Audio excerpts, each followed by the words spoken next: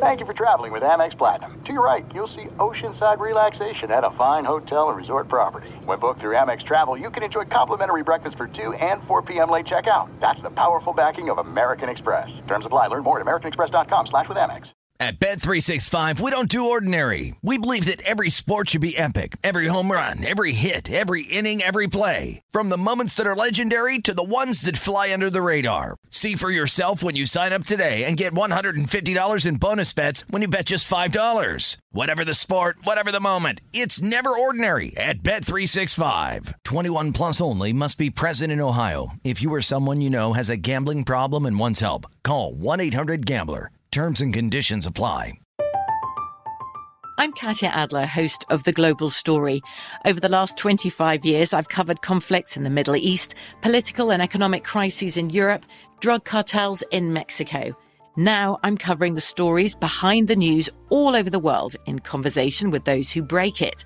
Join me Monday to Friday to find out what's happening, why, and what it all means.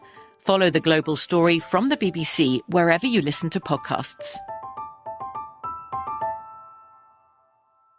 What's up, this your boy Lil Duval, and check out my podcast, Conversations with Unc, on the Black Effect Podcast Network. Each and every Tuesday, Conversations with Unc podcast feature casuals and in-depth talk about ebbs and flows of life and the pursuit of happiness. Unlike my work on stage, I tap into a more serious and sensitive side to give life advice and simply offer words of encouragement, yet remind folks to never forget to laugh. Every Tuesday, listen to Conversation with Unc, hosted by Lil Duval on the Black Effect Podcast Network, iHeartRadio app, or wherever you get your podcasts.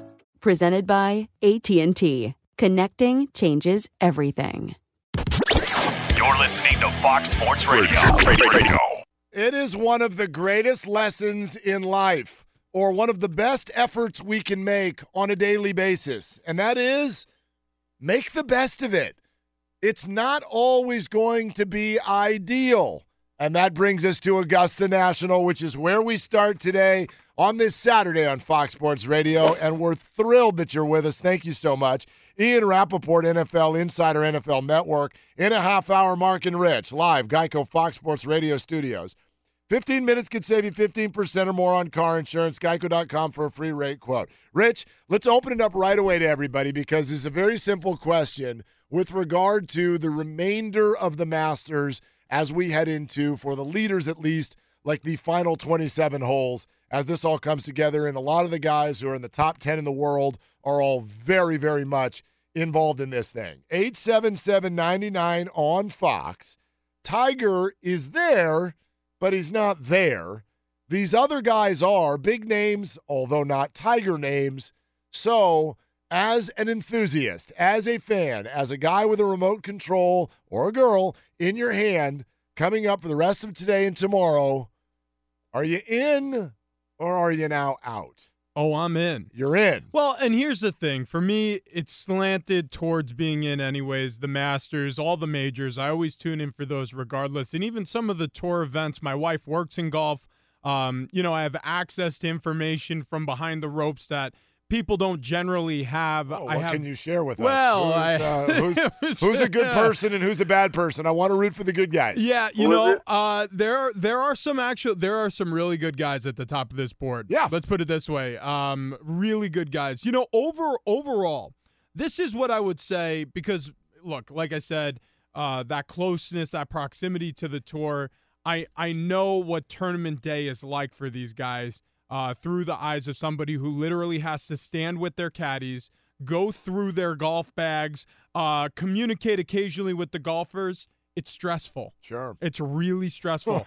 And this is one of those events, the Masters, any major, the Open, obviously the Open Championship overseas.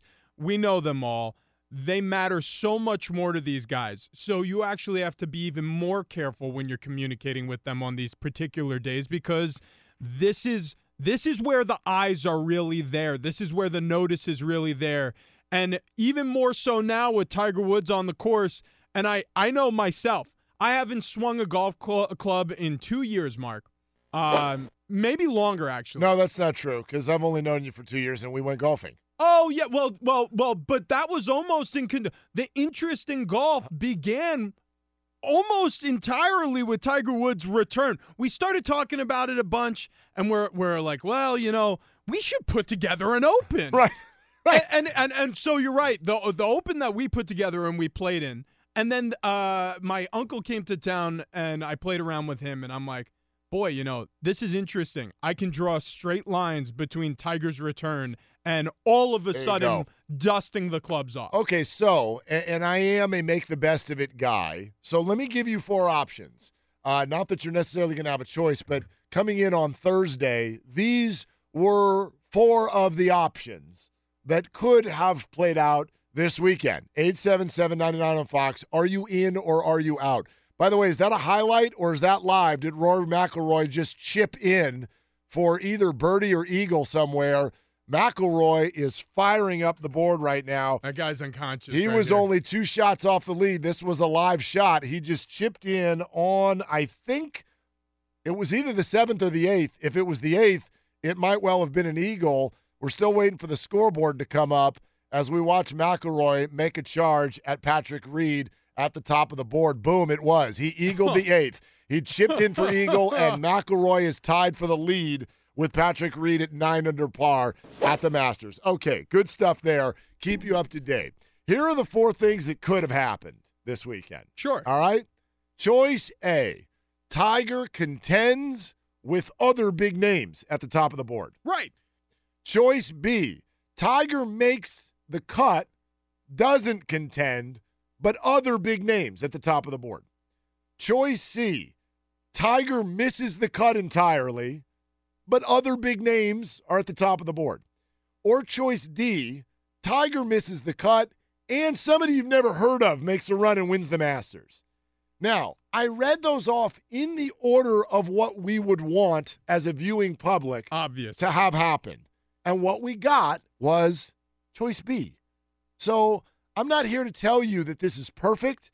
I'm here to tell you, though, that this isn't nearly as bad as it could have been. Somebody named Danny Willett won the Masters 2 years ago. Yeah. And I actually have a signed Danny Willett Masters flag. And you could sell that for 9 cents. 9 cents. Yeah, and that's the reason why I have it, because literally somebody went, hey, you want this? And I went, and I swear to God. Somebody named Danny signed this. Do you want it? I was like, who is this? Yeah. And they were like, it's Danny Willett. I'm like, who is this? Right. Who is it? So I'm a golf nerd, and if I went shopping at the grocery store and bumped into Danny while we were checking tomatoes to see which ones were ripe, yeah, I would be like, well, hi there, sir, and I would have no idea that was Danny Willett. You might even with the polo confuse him and be like, okay, listen, is this all the produce, or do you guys have another section somewhere around the corner? Excuse me, sir, you're in my personal space. Please, I'm trying to get some tomatoes. So, listen, this is not that bad. Tiger Woods has made the cut. The early crowd can now watch him tomorrow morning, and still with interest, because he is so polarizing, so interesting. We can even watch him play insignificant holes. You want to hear something funny about the fact that choice B panned out, where he made the cut. He's not chasing the top of the leaderboard like obviously everybody hoped. Right, but the leaderboard is drunk with other huge names. Fowler, I know that McIlroy, Rahm, Dustin Johnson. These are guys you've seen, you've heard, If you pay attention to golf, there's even more than there, right? So this is you're loaded up with names you understand, Okay, here's my thoughts. The field became the underdog in this event. So Tiger Woods came back, and the initial statements, he really tamped down expectations before the Farmers Open. We did our show from there down in San Diego. San Diego, yes. So I remember reading them on air saying, listen to how he's talking about his game. He's talking about his health. He's hoping just to make cuts. This guy wants to be healthy enough to play in the Masters come April. Well, he checked all the boxes that he set himself up for. So he reached the scaffold, and he's on to the next level now. But for us, I think everybody's so passionately hoping that he becomes or returns to form what he was before. It made the field the underdog. he was an odds-on favorite to win the whole thing. Which was fool's gold. This builds interest, though, Mark, because people do like underdogs. Yeah. Fringe golf fans come back to the sport, and I imagine some of them were like belly aching over the fact, oh, Tiger Woods is relevant again. He's good again. I hope he gets beat. The same way people hate on the Patriots being a polarizing champion, Tiger Woods is. You can also get hate watchers on board. It is a real thing happening in sports everywhere across this country. It happens all the time on social media. See it with Twitter. People live tweeting hate during events. This is a part of our sports culture now. I imagine even with him not just above the cut, hanging on 4 over right now, it's a Saturday golf day at the Masters. There is still interest because people like to see the champion or the favorite not make the mustard. I can tell you what, tomorrow there will be an alarm set. I want to be up early. I don't care if it's only on my laptop because the coverage hasn't started yet. I want to see what Tiger does, and then I want to follow that and see what Rory and Fowler and DJ and all these other guys do when it comes down to the end. I am all the way in. You're all the way in, but we admit to you we're golf guys. Yeah. So, in or out now with what has taken place through 3 days, 877-99 on Fox, Ian Rappaport in 20 Minutes, NFL Network. Let's go to Andy in Houston. Andy, thank you for calling. What's up? I think you missed an option through your A through D. Okay. How about option E? Option E, it's the Masters. I think the course, that course is that was always omnipresent there, Andy. Like there was no way that this wasn't going to be the Masters because it's the Masters. But even when Willett won, it's still the Masters. Well, but Andy, that means you understand though. That means like I'm going to guess some things now about you, and I'm like you. But I also understand that most people necessarily aren't. Like, that means you're a golf guy or you love the Masters. This isn't true for everybody. You understand that, right? No, I understand that, and that's the ones that aren't real fans. The ones that just jumped on board the last 6 weeks because Tiger's back. Well, Andy, that's not a real fan. That's a Tiger fan. Here's the thing, though, and thanks, Andy. I know that this is a thing in the sports world. New York does this to L.A. all the time. All the time. Oh, you show up late and leave early. You're not real fans. Listen, if you run a sport, if you're the executive officers of a sport, you don't tailor your work and your coverage to the guys that are going to be there no matter what. You tailor it to, as Andy calls them, not real fans. TV networks don't care if you're a real fan. They just want to know if you're watching. And if Tommy Fleetwood was leading right now, that's not going to do it for anybody. Right. If Tiger Woods is out there, that's going to do it for everybody. Yeah, no, I think what our friend was missing there was the fact that you don't hear guys talking about shot selection or what club they're deciding to use for the most part. They're bringing you the action. Speaking to his caddy, this is a hard dogleg lift. You know, they're shaping the course for you. They're talking about the storylines aside, adjacent from what's actually going on the course. They're trying to make it more interesting than it actually is. Now, don't get me wrong.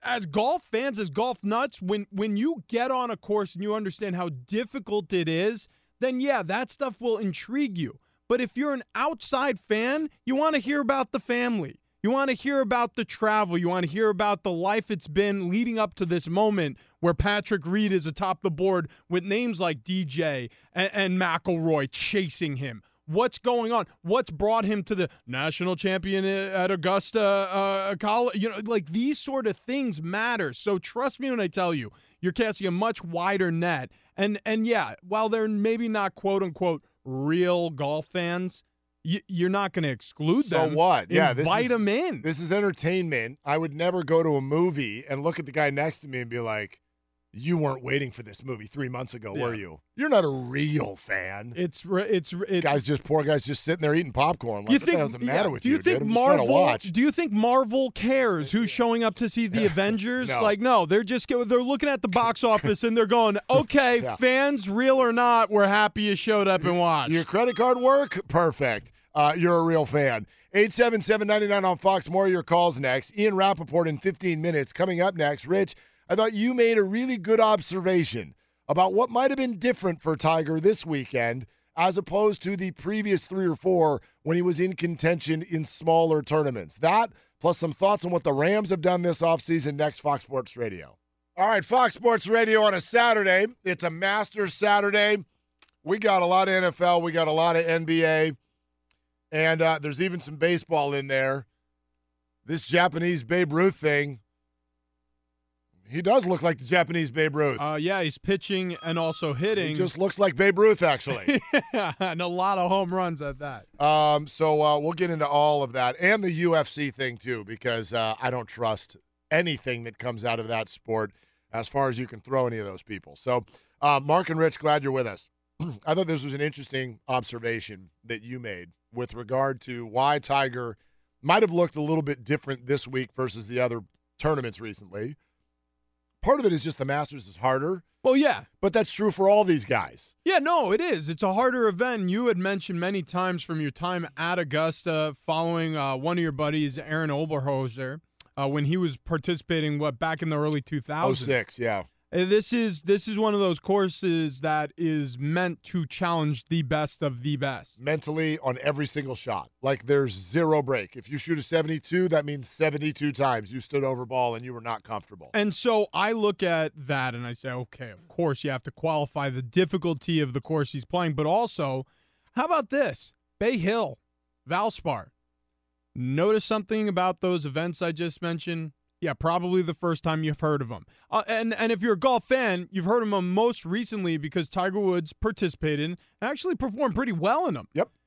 And my thought is, it's not because we all care more about the Masters. It's not even really because the course is so much more difficult. This is an extreme talent we're talking about. It's because Tiger cares so much. You ever notice when you're doing something and you don't really care, you feel more loose, more fluid. Maybe it's shooting jump shots away from the light of the public, and then all of a sudden, in game, it's a free throw for the win, and your knees buckle. Well, why is that? Yeah. Now this happened to me just this morning. Okay, it is a random Saturday morning in April. My 11-year-old son was like, "Dad, I want to go down to the pitch and putt. Let's go play golf." Nice. There's a pitch and putt close to our house. It's a par 29. I've always had a goal every time I go play there of shooting par or better. Right. And I've never done it. Today, I shot a 26. I shot a 3 under par on the local pitch and putt. And that round started out with me doing what I always do when I take him over there. Let's just have a good time. Right. He wants a Gatorade. Yeah. Let's have a good time. Yeah. Let's not lose too many of your favorite balls. Yeah. And let's just go see what happens. Halfway through the round, I'm 1 under par, and I'm like, oh, now I care. Willard on the 7th green. That's right. Now I care. Undulating reed. And it's a completely different swing. It doesn't matter if I should care, I did. Yeah. And therefore, muscles are tighter. Everything is different. And you almost had to. I had to do kind of a different swing in the second half of the round than the first because I was thinking things out. I cared. I wanted it. And so it's totally different. And Tiger has always been this way. Always been this way. Even when he was dominant and he would win some of those tune-up tournaments, that's all they were to him. Yep. They were tune-up tournaments for the majors. I actually, look, I attribute this to anything, everything. Everybody can. I mean, you date a bunch of girls and then you meet your wife. And you may not even know it at the time, but it was different. And it mattered. You cared. So you said the wrong thing sometimes and you beat yourself up about it. And maybe you dropped the fork in the middle of the meal and spaghetti sauce splashed on your pant leg and you slammed your head into the table going to get it. And you felt like a big goof because you're just trying to impress her, right? You cared. That's the reason why it bothered you. That's the reason why it came with you at home that night. That's the reason why that shot at the end of the game mattered to you, even though you've bricked so many throughout your life in empty gyms. The lights were on. There was fractions of a second on the clock. You were at the charity stripe. This should go in. It didn't. Tiger Woods cares about the Masters. He cares about the majors, but he really cares about the Masters. No, this was the moment. Like, if you're Tiger, think of all those years where he's trying through back surgery, neck surgery, to come back. Yep. And probably days where he felt like he wasn't going to make it. All along, the target was this weekend. for the last few years, this weekend has been the target and the hope that he could perform. And when you think about it from that perspective, I'll ask, did he actually perform that badly? My dad used to say things to me about picking up pebbles, making moments matter more, right? He used to say, like, look, dude, he's like, one day you're going to look back on this career playing at Penn State, the New England Patriots, the NFL in general. You know, even your time, like the Chargers-Cardinals season I played in 2012, we were 5-11. He's like, trust me, pick up pebbles, little stones of memories like you shove in your pocket and you can take out later. And I started doing that. But the reality and the gravity of these situations are all of this is so, so important to so many people. If you really wrap your head around it, you'll get lost. I was like, I understand your point, and I promise you I'll try to do my best to keep some of these memories around, but I have to act like this is normal, like this is usual in order to perform. And he went, you know, I never looked at it that way. I'm like, but that's the chore of every professional athlete. We have to make the extraordinary look ordinary. We have to act like we're just going to work. Meanwhile, we're playing in a divisional game. I mean, I was on the bench. The only thing I had in my belly pregame was a little chicken stock. Cincinnati, 2013, our starting center goes down, and 14 plays into the game, I'm finishing out a playoff game, and everybody on the sidelines, heads dropped when this guy got injured, assumed we were going to lose the game. I go in there, and we finish, and we win. And I remember the exultation after the game. It was almost surprising because I was trying to act like it was a practice. It's what you have to do to sort of compartmentalize these moments. Tiger has been so long away from him. I think he's having a hard time doing it. All I got out of that story was that before a game, all you ate was soup. Like, what the hell? What were you doing? It was a very brisk day in Cincinnati. Chicken stock? Well, they serve You're it an offensive lineman for the Patriots. I've seen those food spreads. You're supposed to pig out, aren't you? Well, no, I had breakfast and all that stuff. What I mean is, like, I was probably underprepared hydration-wise for the game because it was a cool day. It was damp. It was a little raw. And I gulped down some hot chicken stock in the locker room thinking, he's got it. I hope you learned your lesson. Yeah. All right. Things continue at the Masters. Patrick Reed leads Rory McIlroy by 1, and there are a lot of people on their tails. Keep you up to date. Ian Rappaport in 2 minutes. All kinds of NFL stuff to get to with Ian, including an assessment of what the Rams are doing. Is this the right way to go about it? Is it the right time? Listen, if you don't know that Sam Darnold is the number 1 pick in the draft yet, please allow us to break this news to you. Yeah. Sam Darnold is a Brown. Anything else you hear is junk. Anything else you hear is a lie. It's trying to create some sort of a picture for somebody else. Sam Darnold nailed the door shut on this week when he flew back from, where was he, Cincinnati? He was in Cleveland. He was in Cleveland meeting with the Browns and was like, oh, sorry, I have a couple of USC teammates who were injured at Pro Day, so they're going to have their follow-up Pro Day. And quarterbacks at this level of the draft, they protect anytime you can see them throw publicly. What does Sam do? Hop a flight back to L.A. to help his teammates through their pro day and throw to them. Doesn't sound like a big deal, but it is one thing. It's called leadership. That's the kind of thing that changes cultures, and the Browns don't need to worry about winning the division yet. What they need to worry about is changing a culture. They found their guy. Their guy is Sam Darnold. No. Don't listen to the rest. The door slammed shut, just like you said. That story, when the world is watching you, and you're aware that the world is watching you, and the world is aware that you're aware that the world is watching you, and you still find a way to impress people, that's how you know you have a special talent.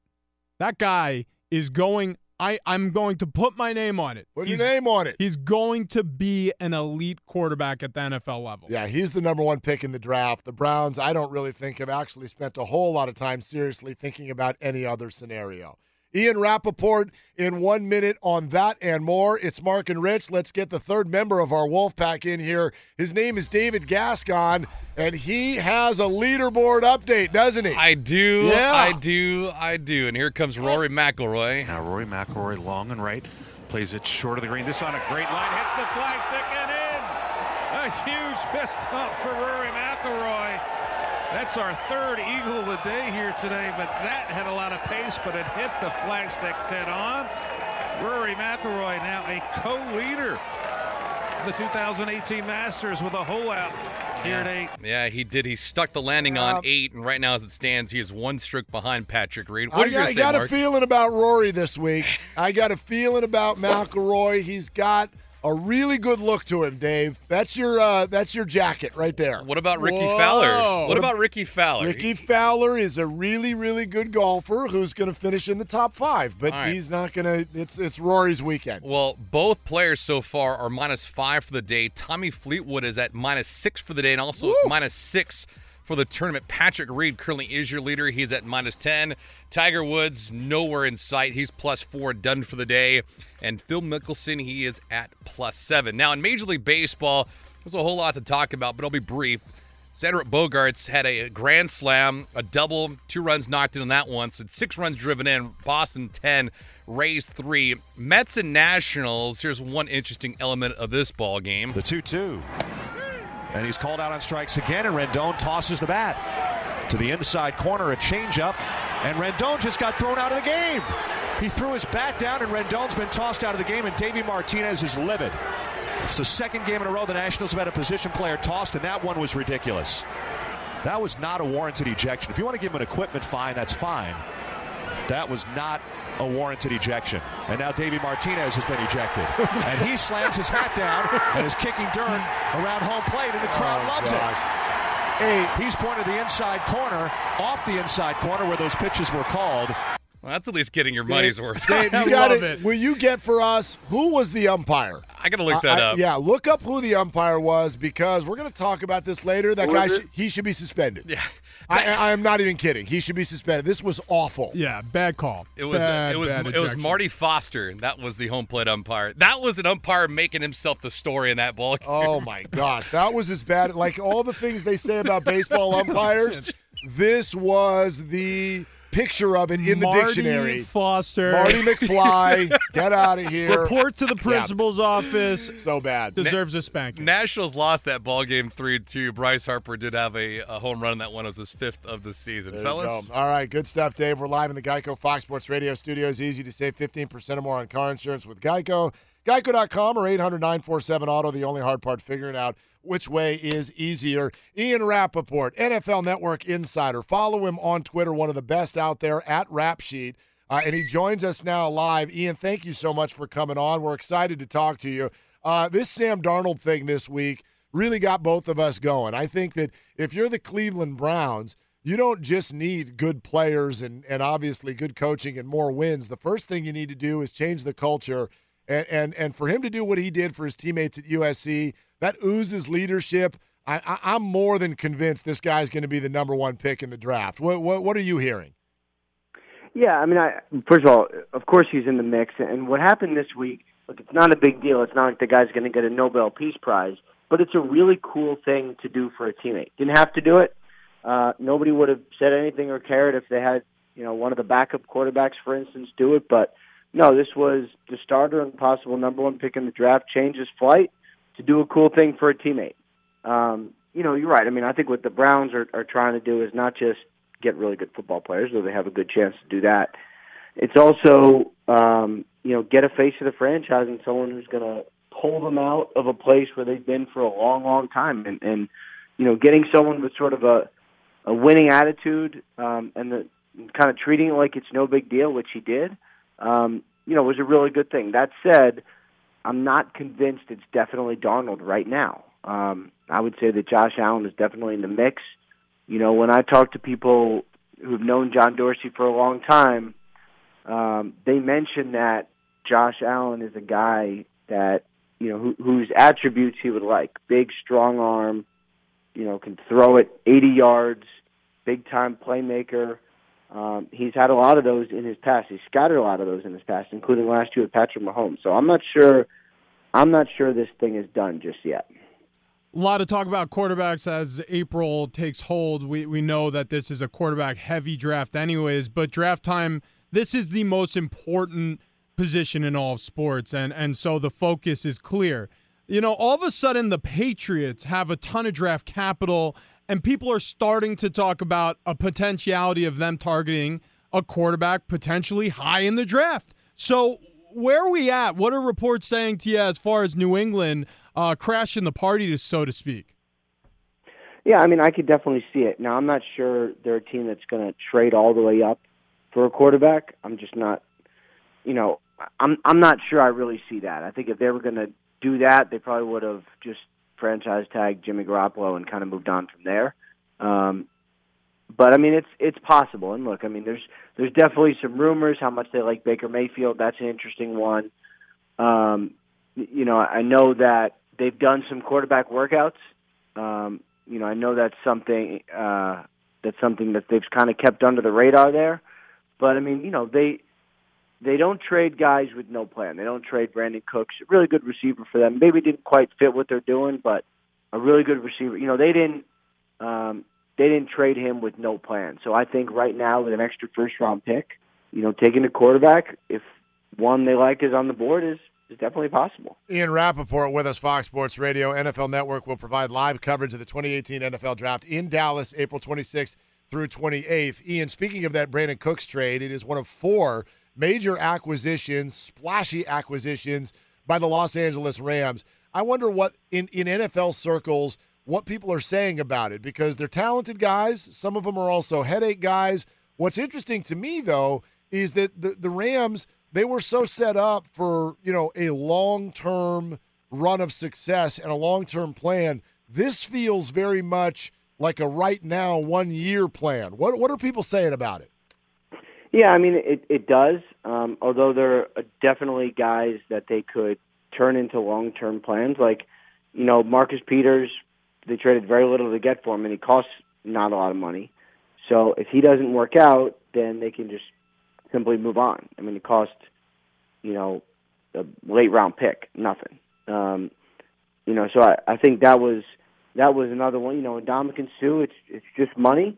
So if he doesn't work out, they can move on from him too. I mean, I don't think they've done a lot to sort of hamstring themselves long term. They still got to get Aaron Donald done. Obviously Goff, Gurley, both those guys probably get long-term extensions. I think they could get one for Cooks done as well. They got so much cap space, not this year, but next year, $100 million already, that I think they're going to be okay. But, yeah, I mean, this was a team set up for a slow build, and I think when last year they had all this success, they were like, you know what, maybe it doesn't need to be slow. And, there's definitely some things on their team where – you say you should win now. I mean, Wade Phillips, how much longer is he going to be doing this? He's in the 70s. Certainly a question. They're very close. So if you're a team like the Rams and, you got a beautiful new stadium you're about to go into and you got all the young talent in the world, why would you take your time? And I think as far as what I'm hearing around the league, it's mixed. There's some people who say, I really like how aggressive they've been. There's others who say, this has not worked in the past. Acquiring a ton of big name, big personality, brash guys who all want a lot of money doesn't always work out well. But I think the Rams are confident enough in their culture that it can work out. Yeah, it feels like if you win, you're a genius, and if you lose, it's sort of like throwing at the 2-yard line in the Super Bowl. If it goes well, you're a hero. If not, you're a heel. Ian Rappaport joining us. Yeah. The Giants at the top of the board. Probably the most fascinating team to me, at least. You have Eli, potential successor, chosen in this year's draft. You have Odell Beckham Jr., the video release, the trade interest that the Giants proposed. What are you hearing out of New York? Any speculation that they're going to either take a quarterback or potentially trade away this second overall pick? Well, I mean, I think for the Giants, it's all on the table. My guess is they probably end up taking someone like Saquon Barkley. Dynamic player. I mean, just listening to Dave Gettleman talk about him, just gush about him, it's tough to fake that kind of enthusiasm. Now, there's good deals that can be had, and if, let's say, the Bills offer to come all the way up and trade him, multiple, for probably both first-round picks this year and a first-round pick next year for the right to take whichever quarterback they want, then I would say the Giants are going to have a real decision to make. Do you take one great player in Saquon Barkley, or you take, 2 additional first-rounders, but you move all the way back? And that's why, to me, the Giants spot is the most interesting. If Sam Darnold goes number 1 and Josh Allen is there, is that the guy the Bills want? Or, is it someone else? Do they trade with the Browns at 4, the Broncos at 5, the Colts at 6? There's a lot of fun stuff that could happen really early in the draft this year that I'm kind of looking forward to. Speaking of fun stuff, great time talking to you. Ian, thank you so much for coming on. All right, thanks, guys.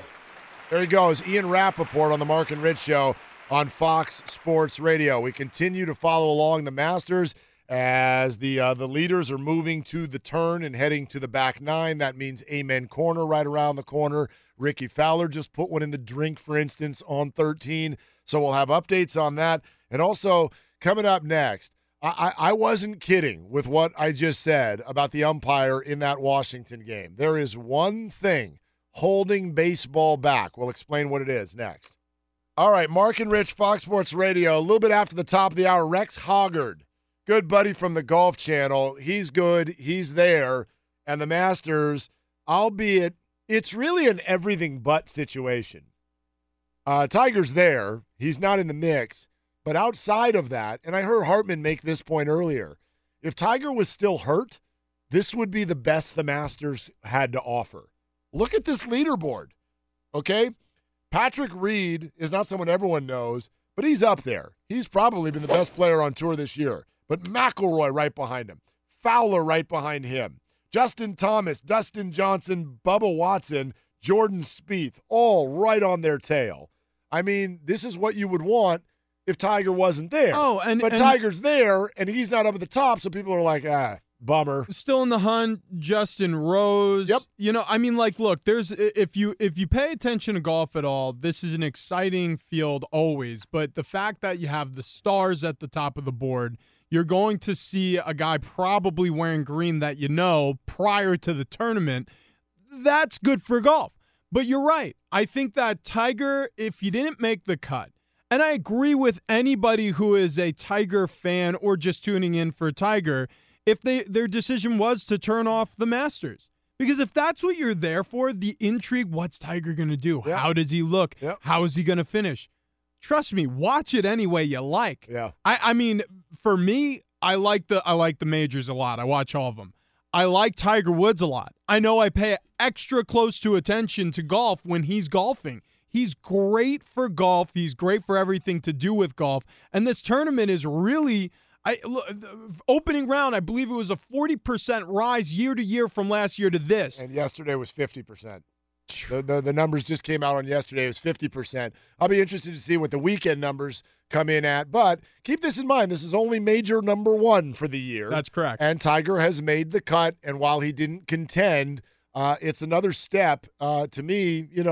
I now want to watch him again at the majors that are coming up. Listen, that kind of fan, the average fan, it's what every sporting event, it's what every piece of entertainment is trying to get. Yep. Hey, baseball, wake up. Your sport is under attack by somebody who is working inside the building.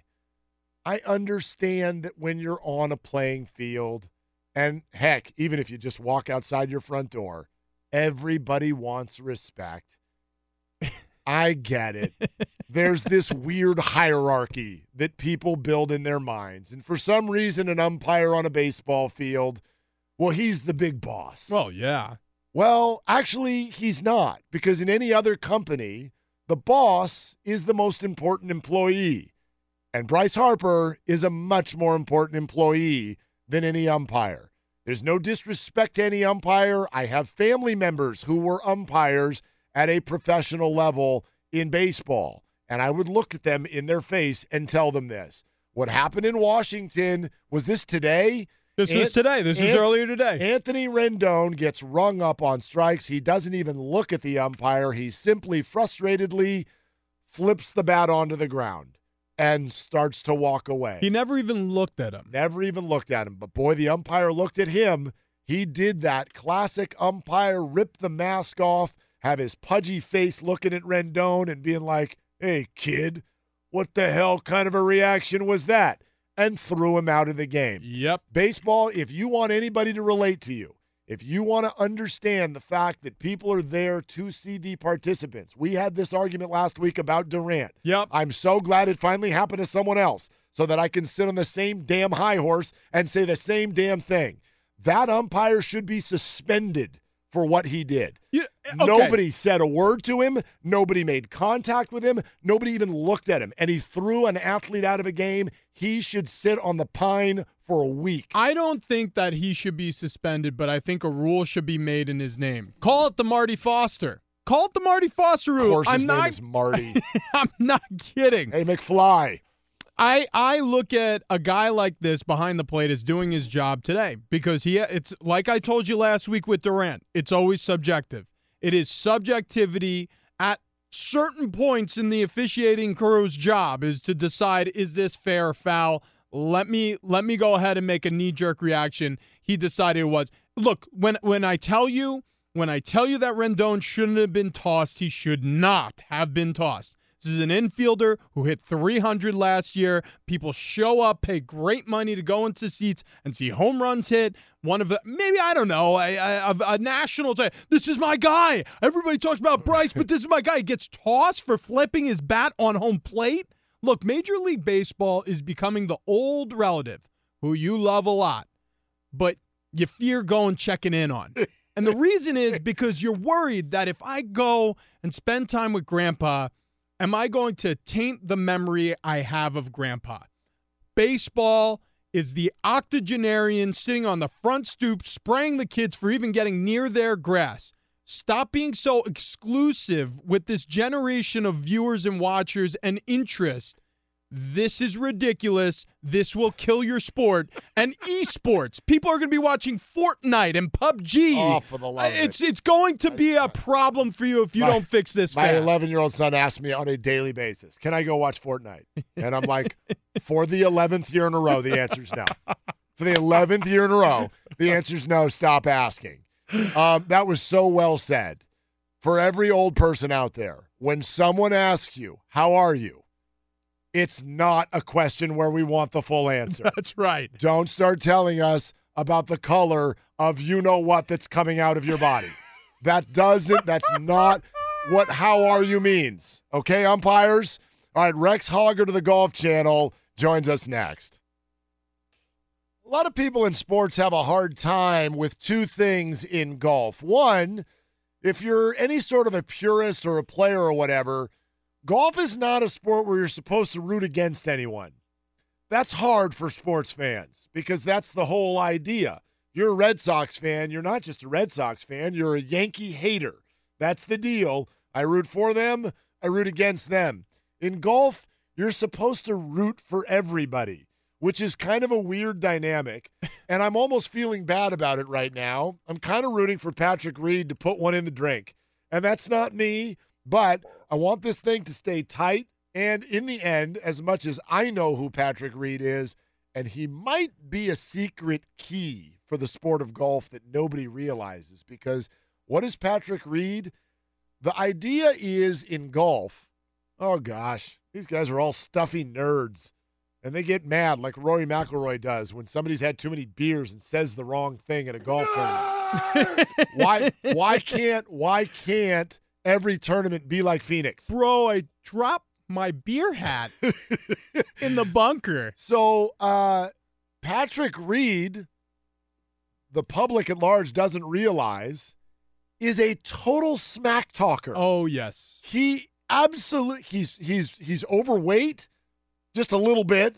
Yeah. And he's a swashbuckling trash talker. He's exactly what golf needs. But the public at large, who would love this guy, they don't know that yet. So that might be a hidden gem if he wins. But I want this thing to stay tight. I love the idea of Rory or Ricky winning this thing.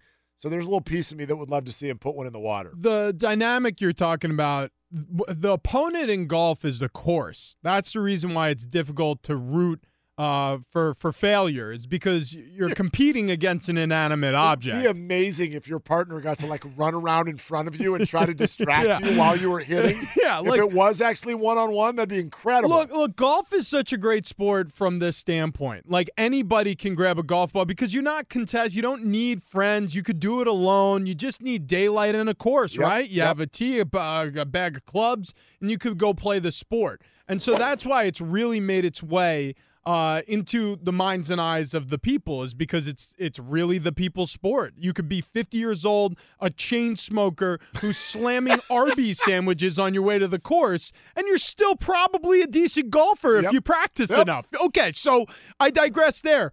It's very difficult to root for Augusta. Like, I'm not sitting there going, hey, did you, and this is true, but did you know the groundskeeper is Penn State grad? Yeah, that's a huge ag school. That is actually Those true. greens are undulating. And, boy, I'll tell you what, the weather has soaked her up. She's just going to eat all these golfers alive. Of all the golf nerds out there, that's the nerdiest idea I've heard yet. I agree. So, all right, let's get Rex Hoggard in here, Golf Channel, senior writer, and fantastic on all this stuff that we've been discussing. Rory McIlroy right now is at Amen Corner, and on the 13th, the par 5. We'll keep you up to date. He's got a little left with his drive. But Rex joins us now. Rex, I'm looking at Patrick Reed, and most of the world, the average fan, doesn't really know much about Reed. But I wonder about him if he does win a major. Wouldn't it be good for golf if someone like him, a trash talker, if you will, actually started to get more attention, because it might open up golf to more average fans? Oh, I think he brings that audience for sure. I mean, you just look at what he did. I just had a lot of fun on Twitter because, Rory chips in on 7, and you go back to 2016 at the Ryder Cup when he was shushing the crowd and saying, I can't hear you. And then it was just a moments later, Patrick Reed answered. And I could put the exact same picture up, but this time it's Patrick shushing the crowd. And it just brings an element to golf that you normally don't have, and it's really entertaining. I mean, it's fun. It's not mean-spirited. I mean, those two have a genuine respect for each other. And I'm watching now, just imagining how cool it would be tomorrow if somehow those two end up in the final group, because that's exactly what golf needs right now. A little trash talk, a little elbow. I mean, it's fun. Okay, but Rex, there is the fan element, and people get excited and have become even more excited with Tiger's, back in the tour and having success. McIlroy, top of the board today, has recently said he wants to ban alcohol sales at tour events. Masters bans certain phrases. You utter the word mashed potatoes after a golfer swings his club, or dilly dilly, you're going to get tossed out of the event. Players have had fans removed for comments made during recent events. It feels like golf, it creates this exclusiveness, and I think it's the wrong way to go about it. Do you see that loosening up anytime soon? I do. I mean, in direct response to, the dilly-dilly thing, that seems a little silly this week, but there have been instances this week this year on the PGA Tour. Specifically, Rory talked about the fans of Honda, and Justin Thomas has mentioned fan behavior. And the commissioner just 2 weeks ago when we were in Austin talked about it, and we asked him, and he said, look, there's certain things that we're not going to allow that's going to impact play. If you're yelling in the middle of a backswing and it impacts the competition, they're not going to allow that. But he did say that if you go in any other sport, if you're the center fielder for the Baltimore Orioles, it is not a friendly environment to go and play at Yankee Stadium. Yeah. I mean, you're going to get yelled at. You're going to have things said to you that aren't comfortable. That's kind of that's what happens in mainstream sports. And if golf wants to become more of a mainstream sport, this is what we're going to have to wrap our minds around. Rex Hoggard, Golf Channel, joining us. Okay, Rex, what is the assessment of Tiger? Is this a disappointment? How does it set up for the future majors this year? What are your thoughts on all of that? It is a disappointment because we had such high expectations, and in his defense, he has warned us all along to temper those expectations. He's tried to keep everything in perspective and keeps pointing out that it was just a few months ago when he didn't know if he was even going to play golf again recreationally, let alone on the PGA Tour, let alone at a major championship. So the fact he made the cut is probably not going to do much for his fans. They don't want to hear that. They want to see Tiger on Sunday in the red and black trying to compete for another green jacket, but his game's just not there yet. And he was the first one to admit it the last couple of days. That, look, his iron play has just been awful, and something's just not clicking, and He's going to use this experience and move forward. Going to the next few majors, I think it'll serve him well. It's given him an opportunity to test his swing, to test his game under the most intense pressure. So for him, I think he's using this all as a positive. The fans are not – they don't want to hear that, and I get it, but they need to keep things in perspective, that this is going to take some time.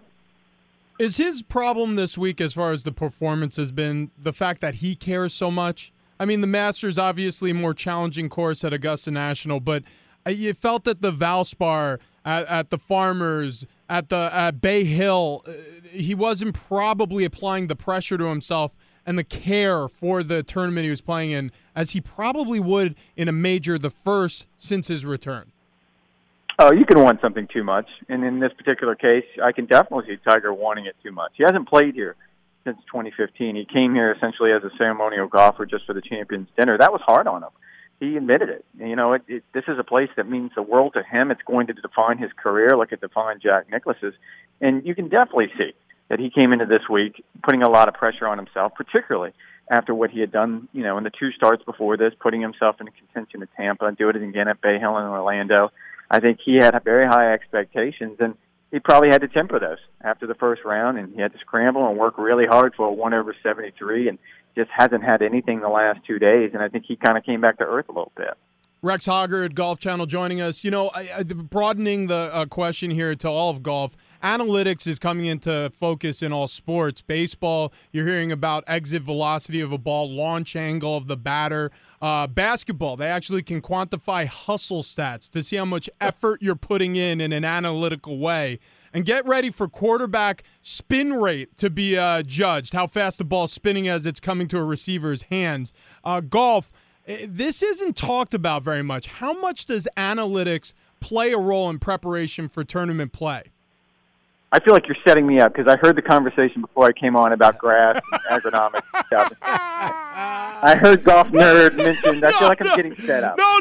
Trust me, because Rex, I actually think that golf does a good job tamping this down. You don't hear about it a ton, but I'm interested here. What do the players use as far as the numbers available? Yeah, and you're amongst friends, Rex. Oh, we are golf nerds too, so it's okay.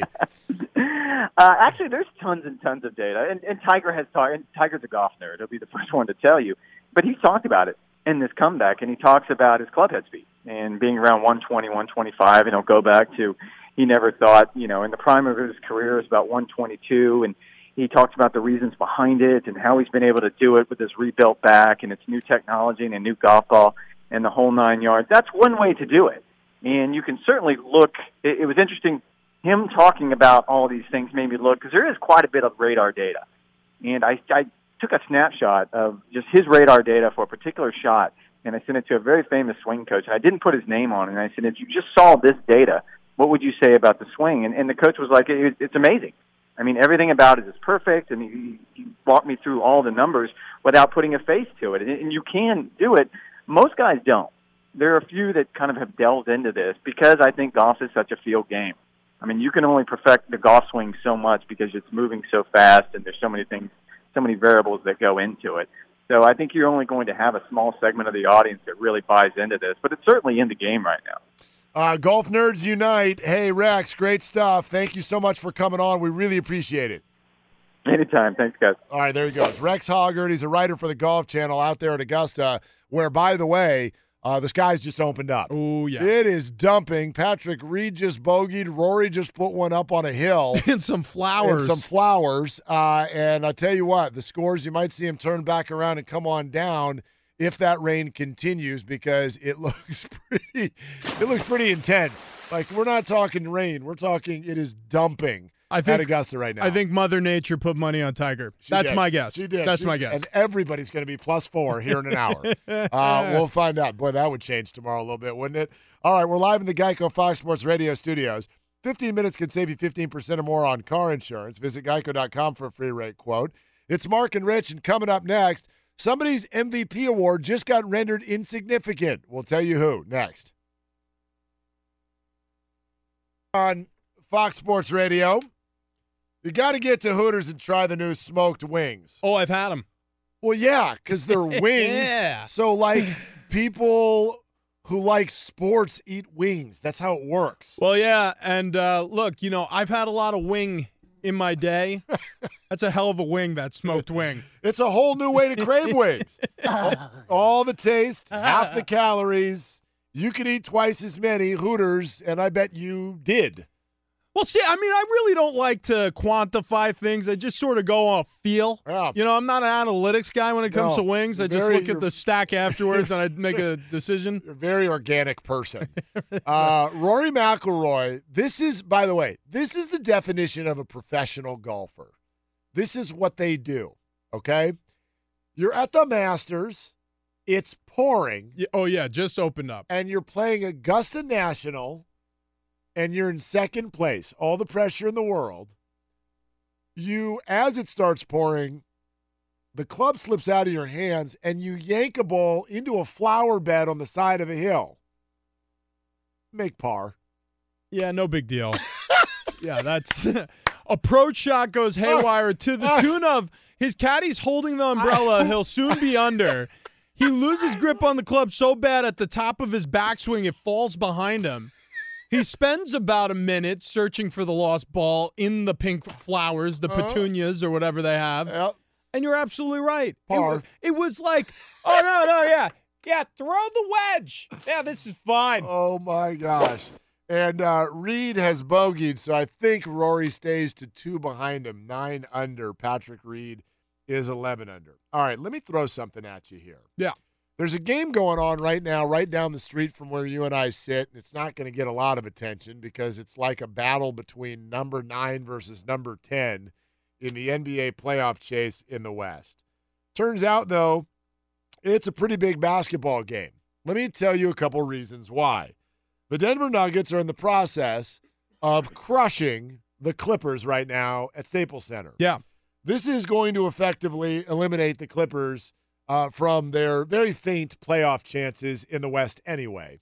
What it's also going to do is even the Nuggets up at 45-35 with the Wolves for the 8th seed in the West. I don't know which one has the tiebreaker. But let me add this.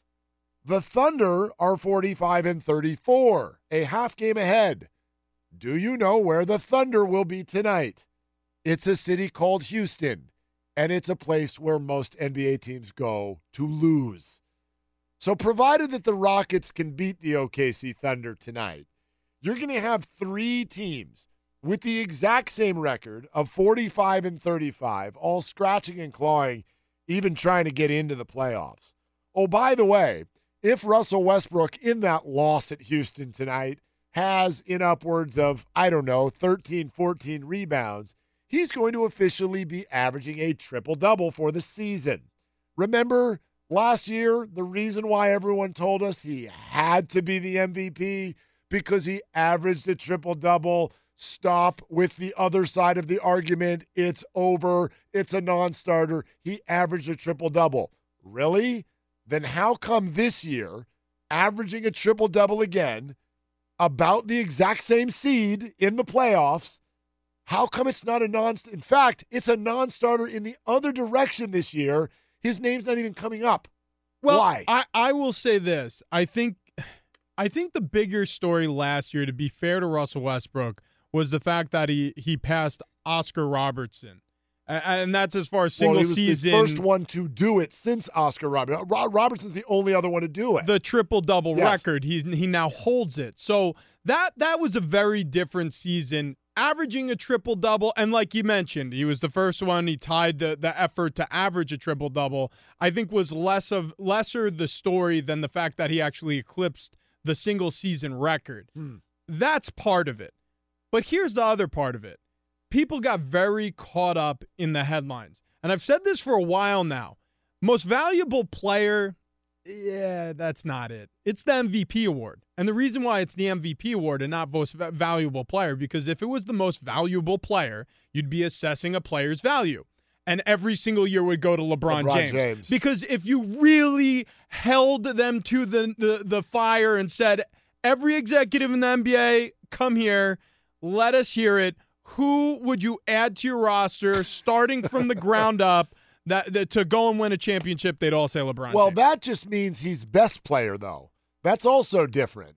LeBron James has cost himself some MVPs in recent years because he sits out games. He coasts at certain times because he wants energy at the end. I'm not blaming him for anybody, but there are a lot of people who look at that and say, I'm not going to give you the MVP if you're going to sit 10 games. Right. And you're also going to have, you're going to be the 3 seed when you're clearly the most talented roster. But this again, year, they're not the most talented roster. Misinterpreting, however, the fact that the conversation should be about value. Yes. Because if you're talking about value, when he misses floor time, the Cavs look starkly different than when he's on the field. They're terrible. So here's my thought about the MVP award, and I call it MVP because it's the most visible and popular player. Oh, that's interesting. That's it. You kept it MVP. Westbrook. But you changed the words. That's very creative. Westbrook was most visible and popular last year. Harden is the most visible and popular this year. It's just the way this award works. I think that's good, but let me add something else to what I think is actually going on here. Russell Westbrook, and you guys who all voted for him won't admit it, he won the MVP last year because you felt sorry for him. Kevin Durant left, and so Russell was mad, and he played with his normal anger. In fact, he played with even a little bit more of it than we were used to, and everyone went, wow, Kevin left this poor, now lonely star in the middle of our country, and what did he do with that? He channeled it to average a triple-double. Bravo. Except he did it again this year, and nobody feels sorry for him, because he has good teammates now. Paul George, Carmelo Anthony. And Carmelo Anthony. Yep. And what happened to the team's record? Not a damn thing. No. It didn't get any better. And so if you're going to get all-stars on your team and you're not going to get any better, everyone's going to go, oh, yeah, never mind. But I don't hear anybody admitting it publicly. Russell Westbrook was not the MVP last year. James Harden and LeBron James should have both finished ahead of him. He won it because you felt sorry for him because Kevin left him by himself in the middle of America. This year, he's not by himself anymore. He's doing the exact same thing. The record's not any better, and everyone is just slunking away with their hoodie pulled over their head because they realize they messed it up last year. That's what's going on with this dynamic. I think that the value part of this conversation is missed so often.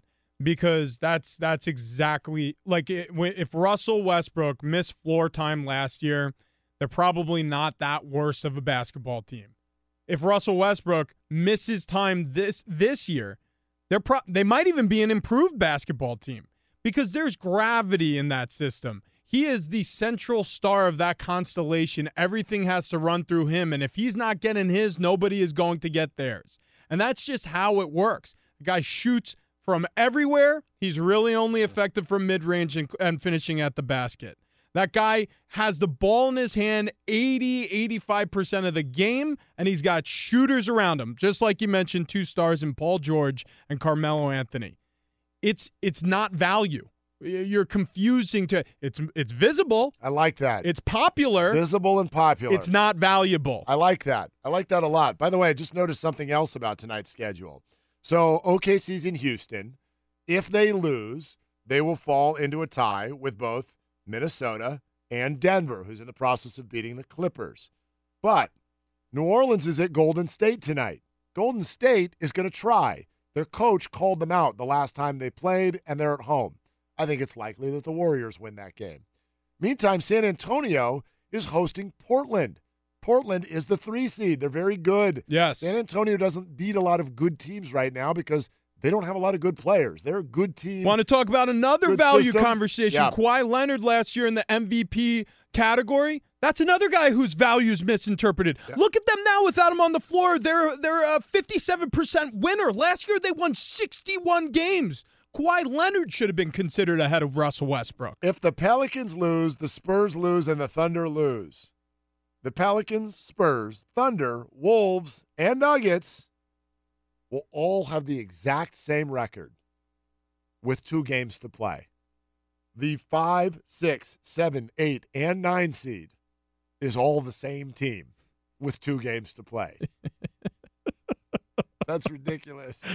That's completely ridiculous. All right, Mark and Rich, more in a second, but let's get Gascon in here with the latest. Something just happened at the Masters, and we get a little space between the leader and the rest of the group. Man, it's just a whole lot going on right now. Yeah, the there is. 2018 Masters. Sends it on its way toward the hole, and he pours it in.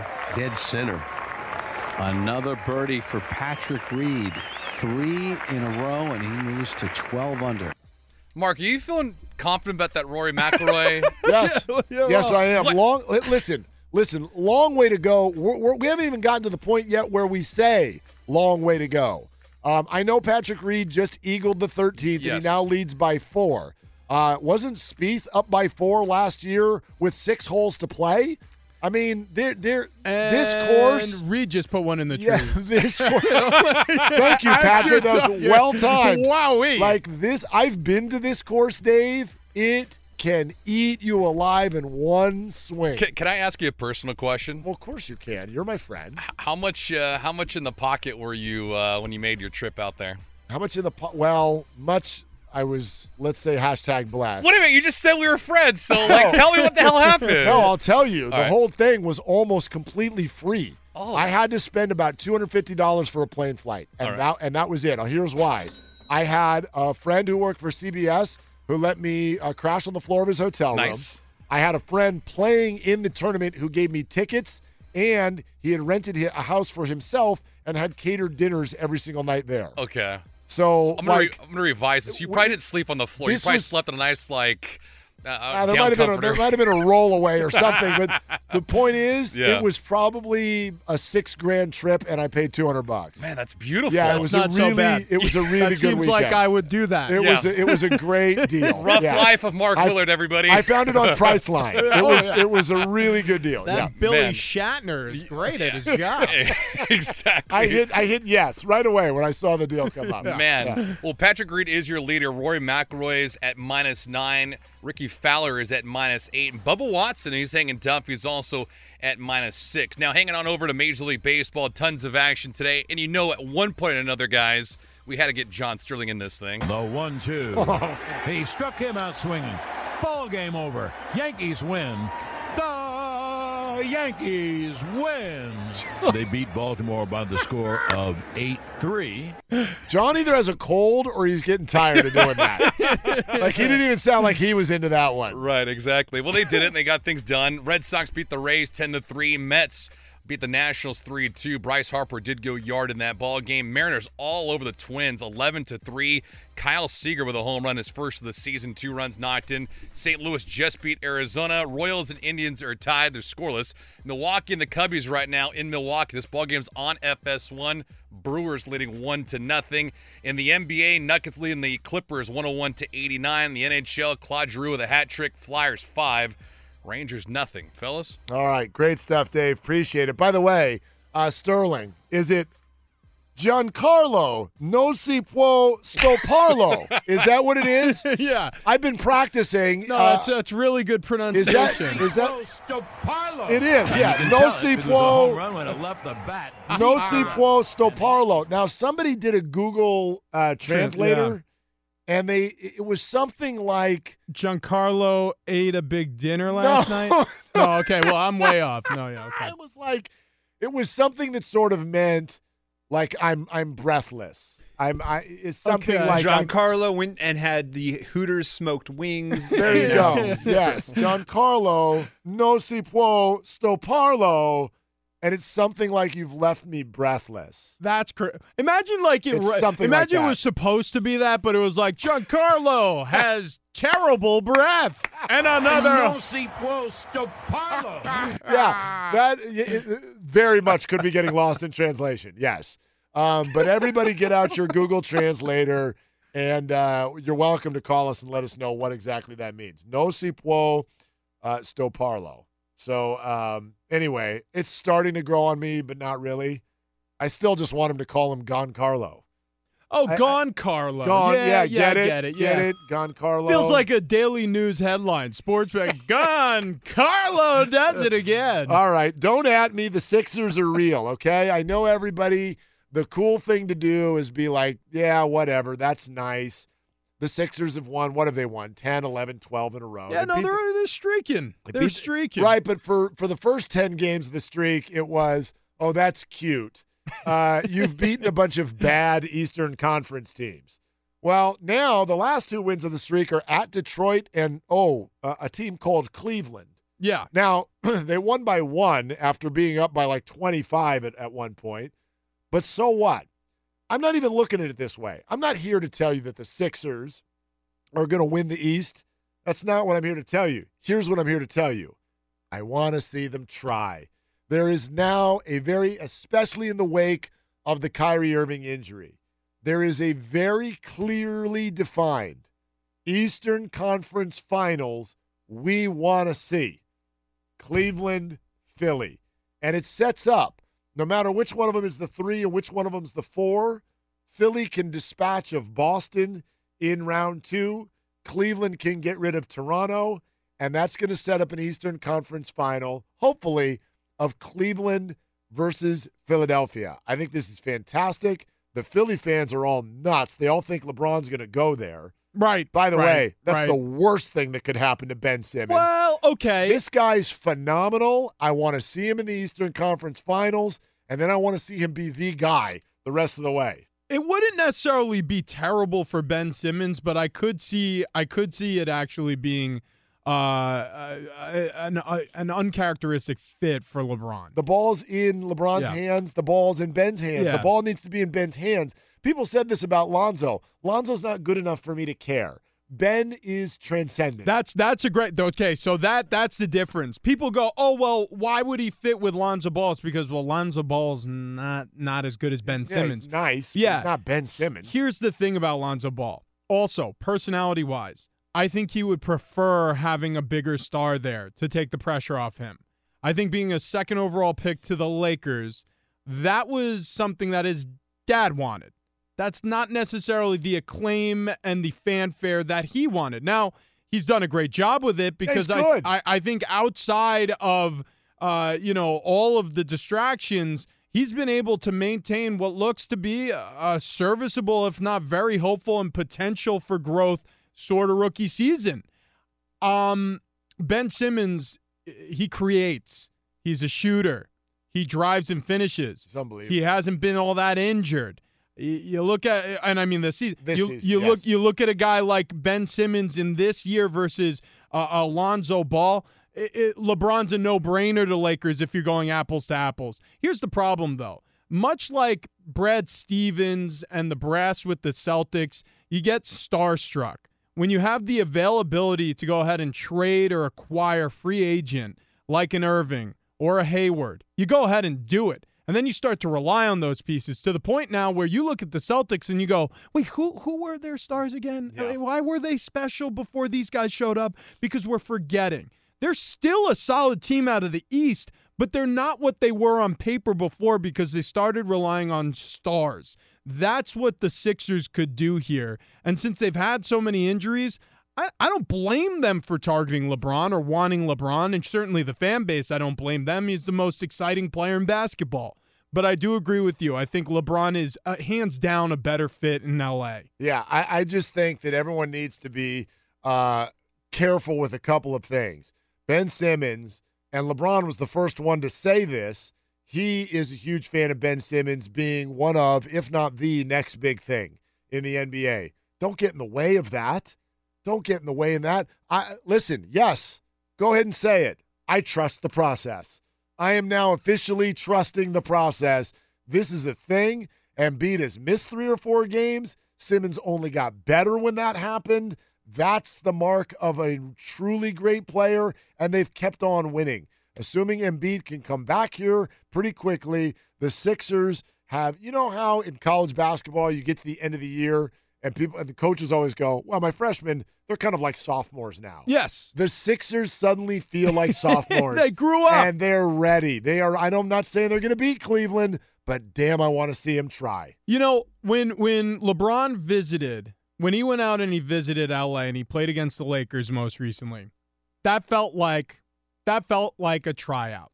That felt like the Lakers were showing out to show LeBron how good it could be if he joined their ranks. There was a lot of friendliness. There was a lot of smiling going on. There was a lot of looking at LeBron to see if he was pleased after big plays. This felt different. The Cavs, they visit the 76ers. LeBron jams and stares down one of their play. Like, this was a grudge match. This took on a different tone. The Lakers looked like they were recruiting LeBron. The 76ers looked like, hey, bud, go to the West. We'll see you in the finals pretty soon here, pal. That's a good point. That's another reason the Sixers should say no, so that he'll leave the East and they'll be the best team alongside Boston. Mark and Rich, Fox Sports Radio. Rich has something to say about Gisele Bündchen, and he'll do it next. Here we go, Fox Sports Radio. Mark and Rich, what does it mean when Geico says his 15 minutes could save you 15% or more on car insurance? Probably should have gone to geico.com 15 minutes ago. Take it or leave it. Coming up at the top of the hour, we're going to go through some of the hot takes of our other Fox Sports Radio brethren hosts throughout the week, and we will crush them. We're putting you on watch, talents. Yeah. And I use air quotes around Fox Sports Radio. You know what I'm saying? Which three, or did we end up with four, Gavin?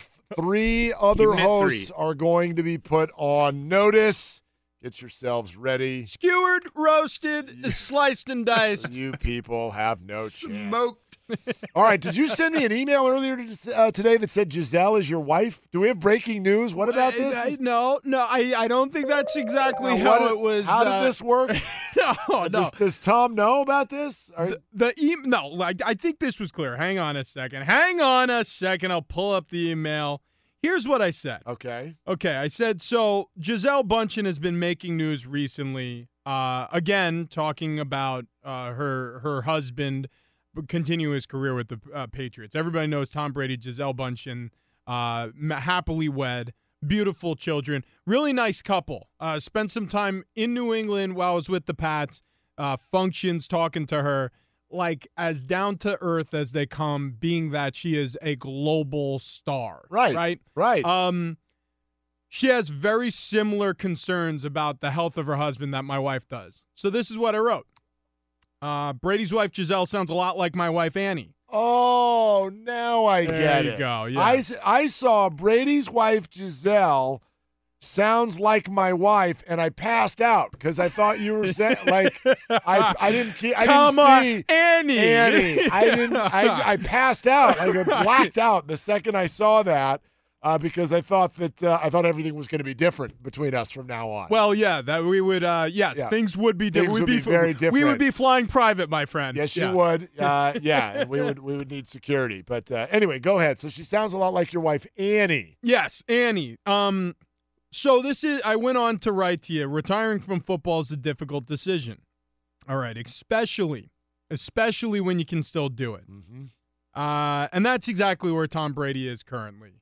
Football is an all-encompassing and consuming occupation. It brings tremendous highs. It brings deep lows. It's dangerous. It's exciting. And it's all you know. Life beyond the sport actually seems riskier than the prospect of continuing to break down your body and brain for the sport. I left football without regret, but also full well knowing that I had a lot more blood to spill, and that aspect still haunts you post-career. The thought, did I quit, resonates, and it'll never go away because you never get the answer. Still today. The problem with being an athlete and playing at that level and being in such a demanding sport as football, because you have to make a lot of sacrifices, and some of those you'll feel the rest of your life. I have a knee that will never be the same. My back has been operated on, my shoulders both. And look, that's the path a lot of athletes go. I'm not limiting surgeries and orthopedic injury just to the sport of football, but it's particularly dangerous. And Tom, through a 17, 18-year career, has gone through a lot from a physical standpoint as well. And Gisele has really good concerns. They're valid. And for me, that decision to step away from the sport, there still comes times in the back of my mind where I go, was that a year too soon? Like, what could I have done it a little bit more? Was there tread on the tire? Well, you're only, what are you, 31, 32? 32. You're 32 years old. I mean, you're a few cheat meals away from being able to make some phone calls here. If you want to get back in there, man. Well, and that's actually the funny thing about the sport is, you You can't do it anywhere else. Like basketball players, they can go and find hardwood and a couple of friends and probably replicate to a certain degree, a competitive game of basketball. Golfers for the rest of their lives, tennis players for sure. Baseball, difficult on the scale. But I've heard of men's leagues playing fast pitch hardball. Sure. And I've heard of former pros playing in them. It's not the same in football. No, when you're done, well, you're especially done. with like the way you guys are versus the rest of society. If you called me up and you were like, "Hey, bud, Saturday, want to play a little football after the show?" Like, get the hell out of here! I'm not playing football with you. I get killed.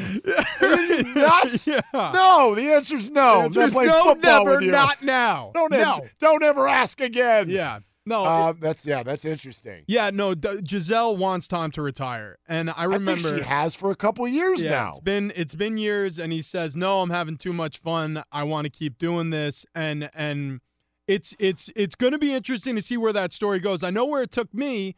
It was pregnancy for my wife. It was the birth of my child. It was my last run at making a team in 2015.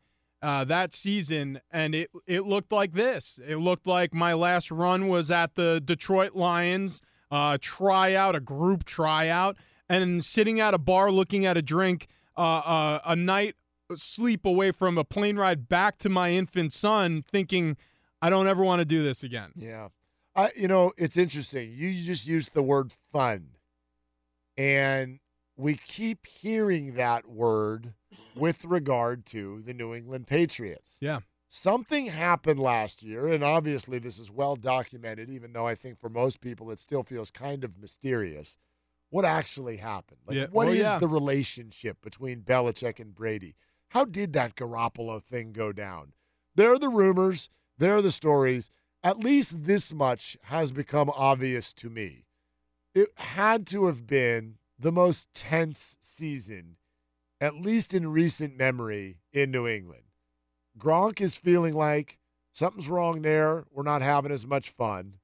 Giselle said Brady wants to go back, but he just wants to have fun and play football. Be appreciated. There's something last year, and they got all the way to the doorstep of winning it all, and they were favored to win it all, even though they didn't. It was a hell of a year, and he was the MVP. But there was something about last year that clearly to those guys was a lot less fun than usual. And so you just said, if that's that final decider, like I'm still having fun, then I would say these guys actually are a hell of a lot closer to retirement or Gronk being traded than maybe we realize. I feel these two, Belichick and Brady, are jockeying for full credit. And I think Brady, over the past 2 seasons, has become the favorite. 27-3 deficit. He storms back, has his best game of his career, and wins them a Super Bowl against Atlanta. Well, he's the player. This past season, Belichick benches Butler, a corner. Their defense gets roasted. Yep. Tom Brady throws for 500 yards. I think this is a lot of ego and only one stadium to contain it all. All right, Mark and Rich on a Saturday. Masters coming down the stretch, day 3. We will keep you up to date on that. Patrick O'Neill's going to join us next hour. There is one hell of a story building in baseball. We'll be all over that. But take it or leave it. We're coming after the other hosts next. Okay, imagine if you will. This is bizarro. Rory McIlroy started the day in second place. Imagine starting a weekend in second place at the Masters. And then you go out and 16 holes into your day, you are 6 under par for that day. You are crushing it. He is on his way to a 65 or a 66. And he's gotten no closer to the lead. Yeah, so Patrick Reed just chipped in for eagle. That's right. On the 15th. He eagled both of the par 5s on the back 9. He's at 15 under par. Patrick Reed is going to be up all night because he is currently asleep on the golf course. Oh, like this is like you are now so good that you're actually unconscious.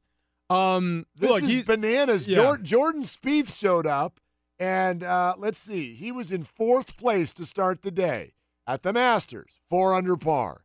He's had a nice round. He's 1 under par. He's 10 shots off the lead.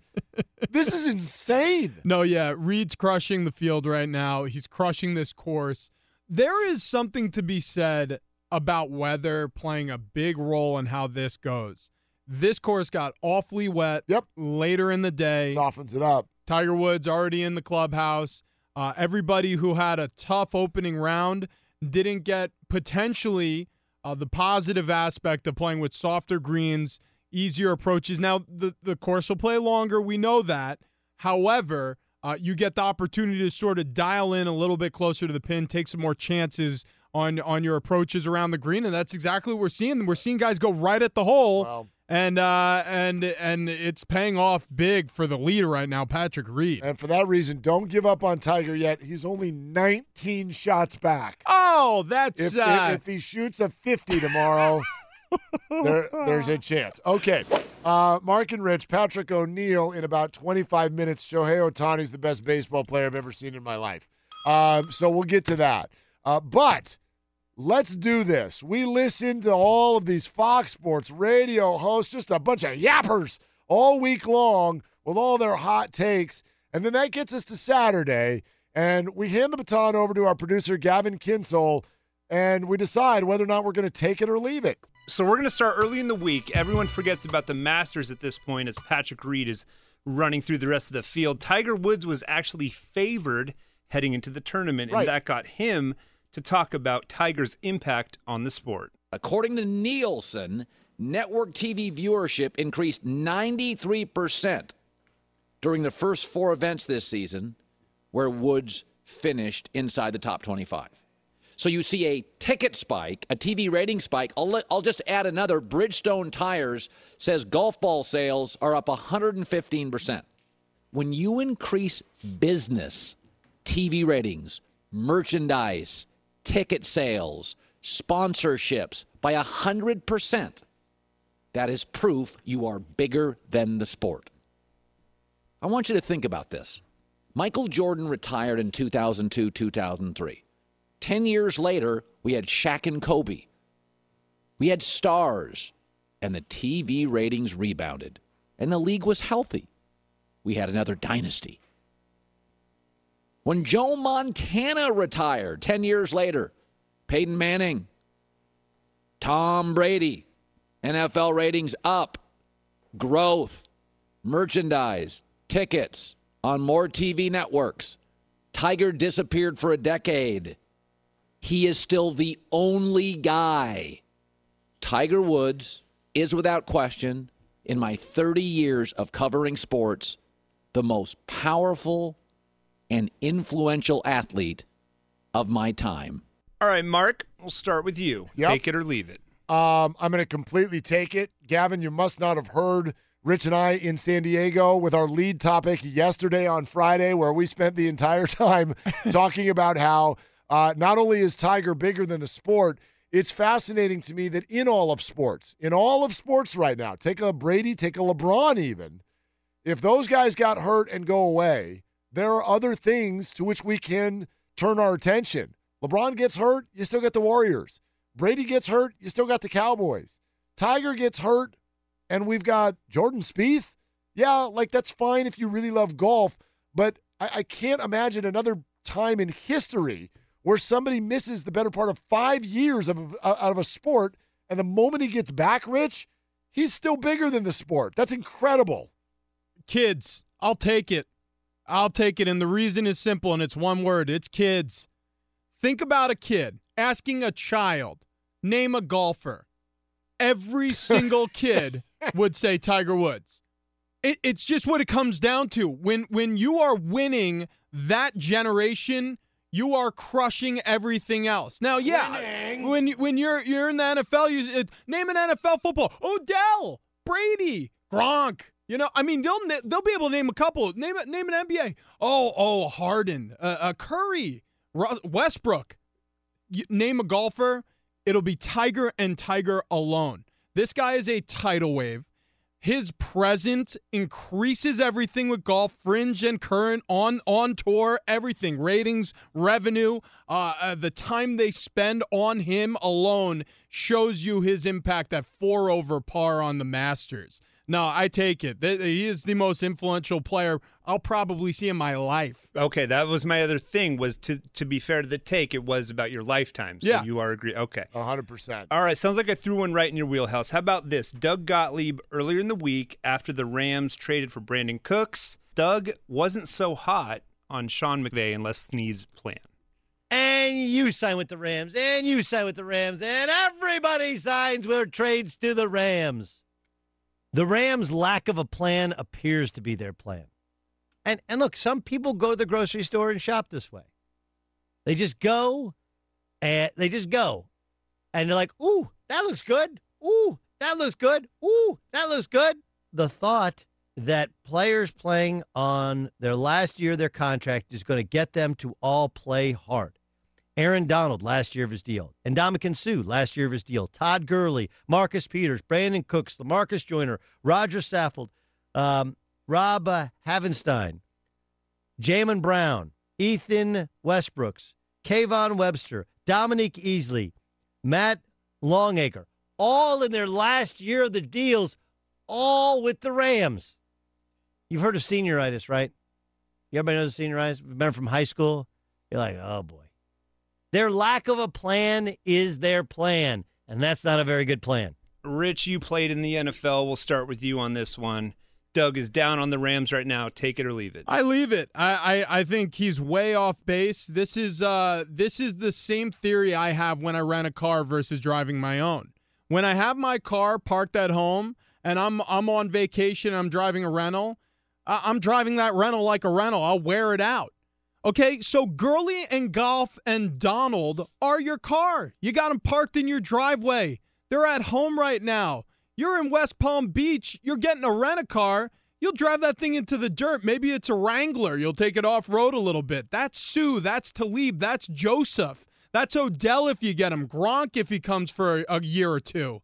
That's what they're doing right now. They're renting cars. They're going to beat them up. They're going to give them back. And guess what? They'll be better for it. I leave this take. I think the Rams are doing a lot of good for themselves right now. I don't think Doug is completely off base in that I'm not 100% convinced that this is going to work as seamlessly as the Rams think, but I'm also going to leave it for this point. There is a plan. There is a plan. It just doesn't have to do with football. Everybody's missing the real point on this. You honestly think it's a coincidence that they came out with the prices for PSLs and within the next 4 weeks acquired 4 stars? Get out of here. You're in Los Angeles, California. USC football. Lakers, Lonzo Ball, Clayton Kershaw. You need to sell PSLs at 6 figures. You're not going to do it with Jared Goff because he's a quote-unquote nice quarterback. You need to get into conversations about Odell, Ndamukong Suh, Marcus Peters, Aqib Talib. Have you noticed outside of Brandon Cooks, it's not just big names, it's big personalities. It's jersey-buying type people. This move is not about winning football games in the NFC West. It's about selling PSLs. You don't have to like the plan, but that is a plan. All right, one more for you guys. Jason Smith on Thursday, and this was a scorcher. Guys, Jason. This was a hot one. Oh, Jason. Conor McGregor, this is the nationwide story. Conor McGregor storming a van of fighters at the UFC 223 Media Day. Obviously in a lot of legal trouble right now. He was arrested after this. Well, Jason Smith took to the airwaves and said this. This seems to me like it's a PR plan that went sideways, and now guys got hurt, and now they have to deal with the outcome of it. Honestly, I don't think Conor McGregor wants to fight anymore, because if McGregor really wanted to, he'd still be fighting. He'd still be making money. He would still be doing all he can, but he's not. And now, I'm going to show up here? Doesn't make sense. If you ask me about Conor McGregor, I'd say, are we ever going to see him fight again? I would say no. Feel the burn, guys. Feel that burn. Mark, we'll let you start with this one. Take it or leave it. You know, I tell you what, I really have to hesitate for a moment because agreeing with Jason Smith is not my thing. But I have to here. I have to take this. I have to take this because Conor McGregor, people don't realize, he made about $100 million in that fight with Floyd Mayweather, somebody who had never been paid more than $3 million for a fight before that. That is generational wealth. That is going to change your thought on how things are going to lay out the rest of the way. Fighting hurts. When I have $100 million, I will never let anybody touch me ever again unless it's my wife. It's that simple. Conor McGregor, he and the UFC both are in need of attention, but Conor wants to do it without actually getting in the ring. That's why you're seeing things like what we saw this week.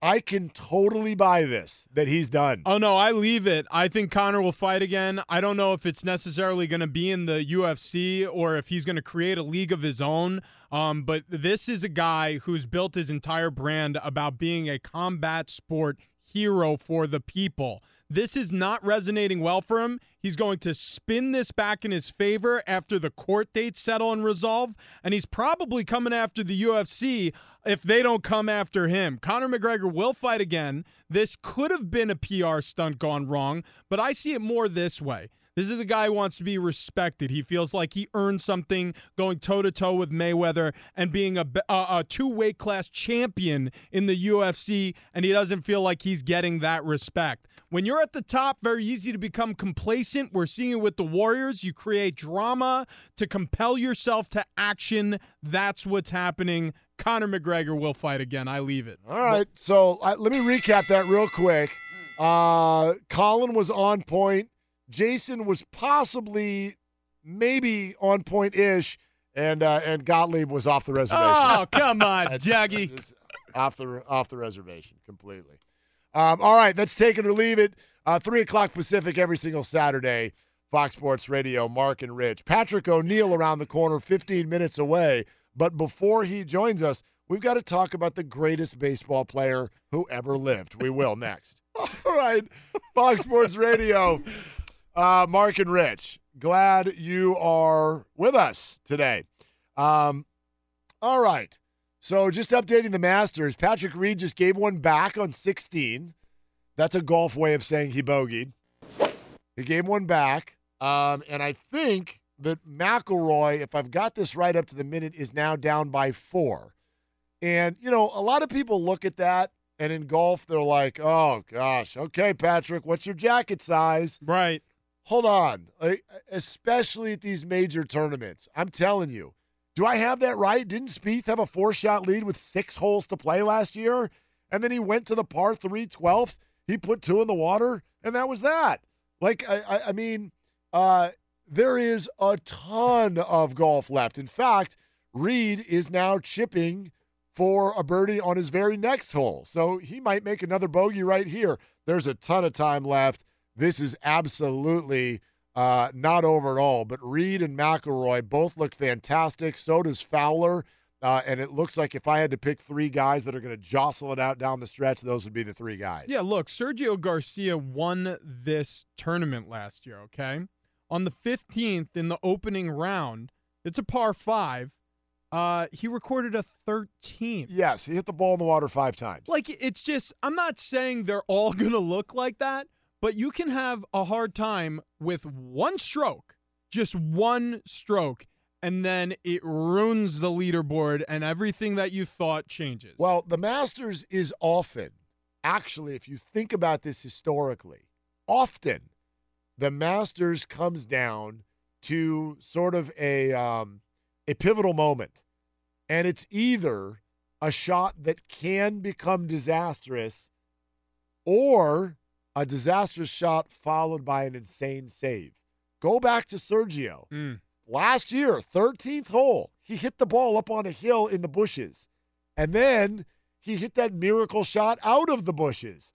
And he ended up going on to win the tournament. By the way, Rory just sunk a very long putt on the 18th. Was that for birdie or was that for par? I'm not sure. We got to see the score flash up here on the screen, but Rory is pumping fists.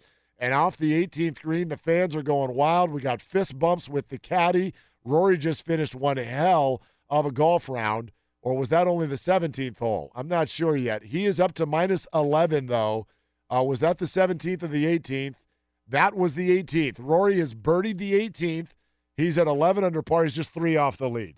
This thing's not over at all. But go back to Tiger the last time he won this. Remember, 16th hole, par 3, yanks it left. Oh, crap, Tiger's going to lose. What does he do? He goes over to the rough, chips the ball across a hill. It slowly rolls down a hill, diving,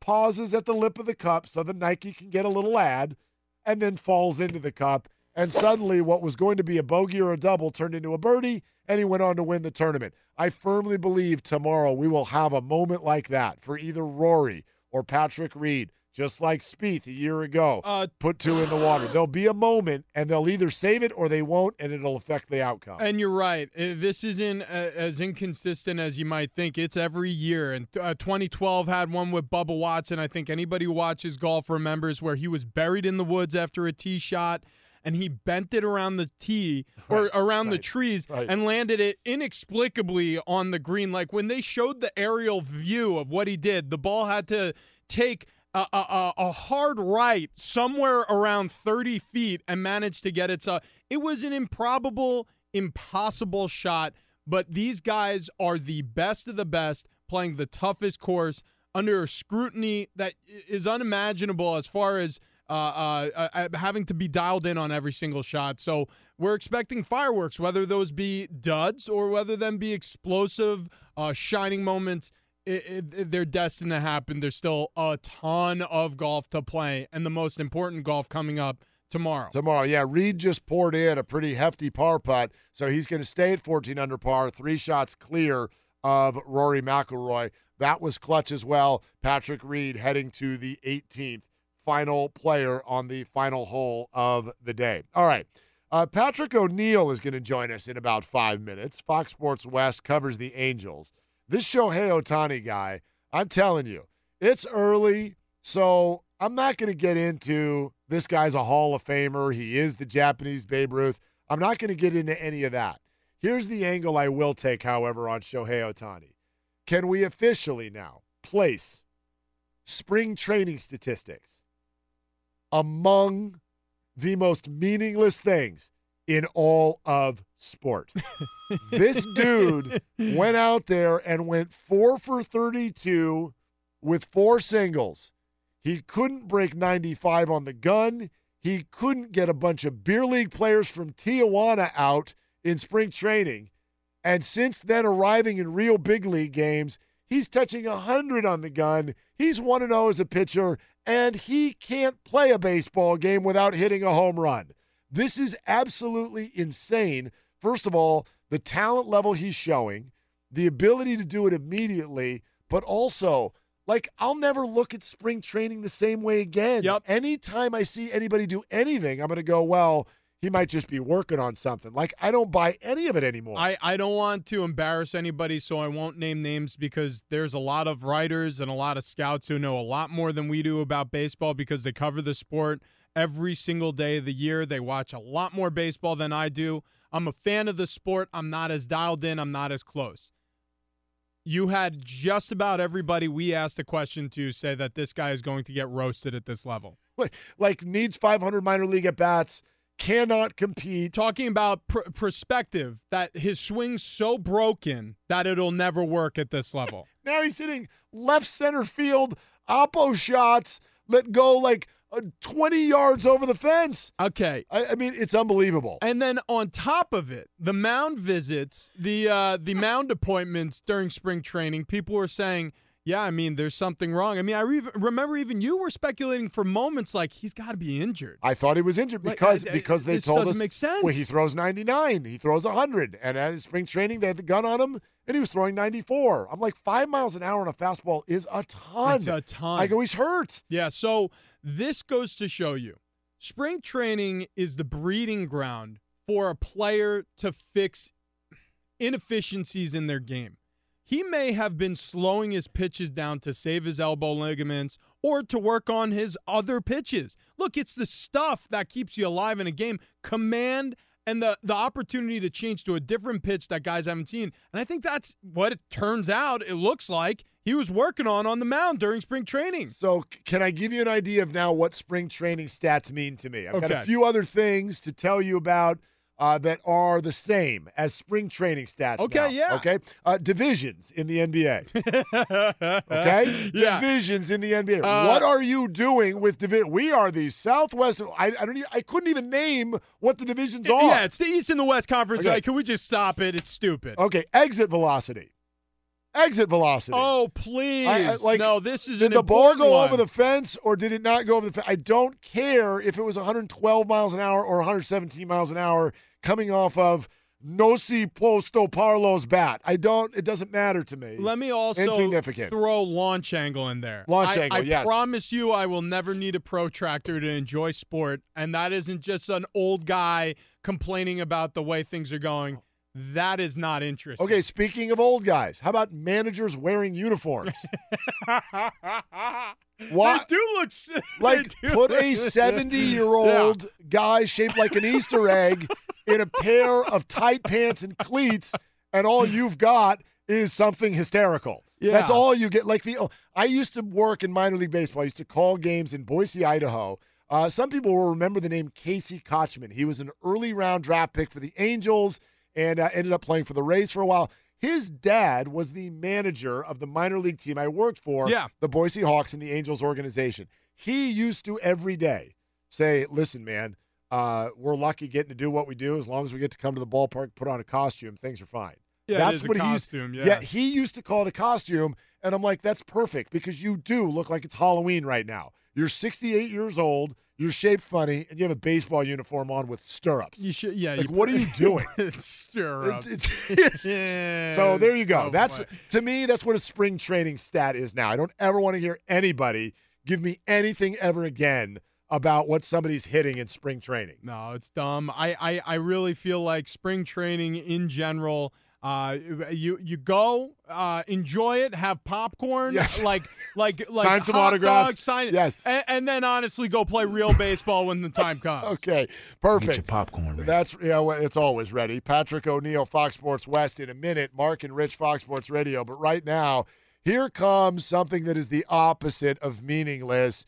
Our time with David Gascon is always very meaningful. Oh, meaningful, yes. This is where we Short get and sweet. Yeah, but the true nuts and bolts of what we're doing. You're the glue. You're like Derek Fisher used to be for the Lakers. You hold this whole thing together. Well, David? I hope you mean by what I do on the court, not off the court. Well, it's Since both. both of you men are married. No, it's both. This is important right now to our relationship, it's Mark. Both. It's both because it's a beautiful triangular thing you have going on. I don't want you or Rich to turn to Matt Barnes and try to run me off of PCH.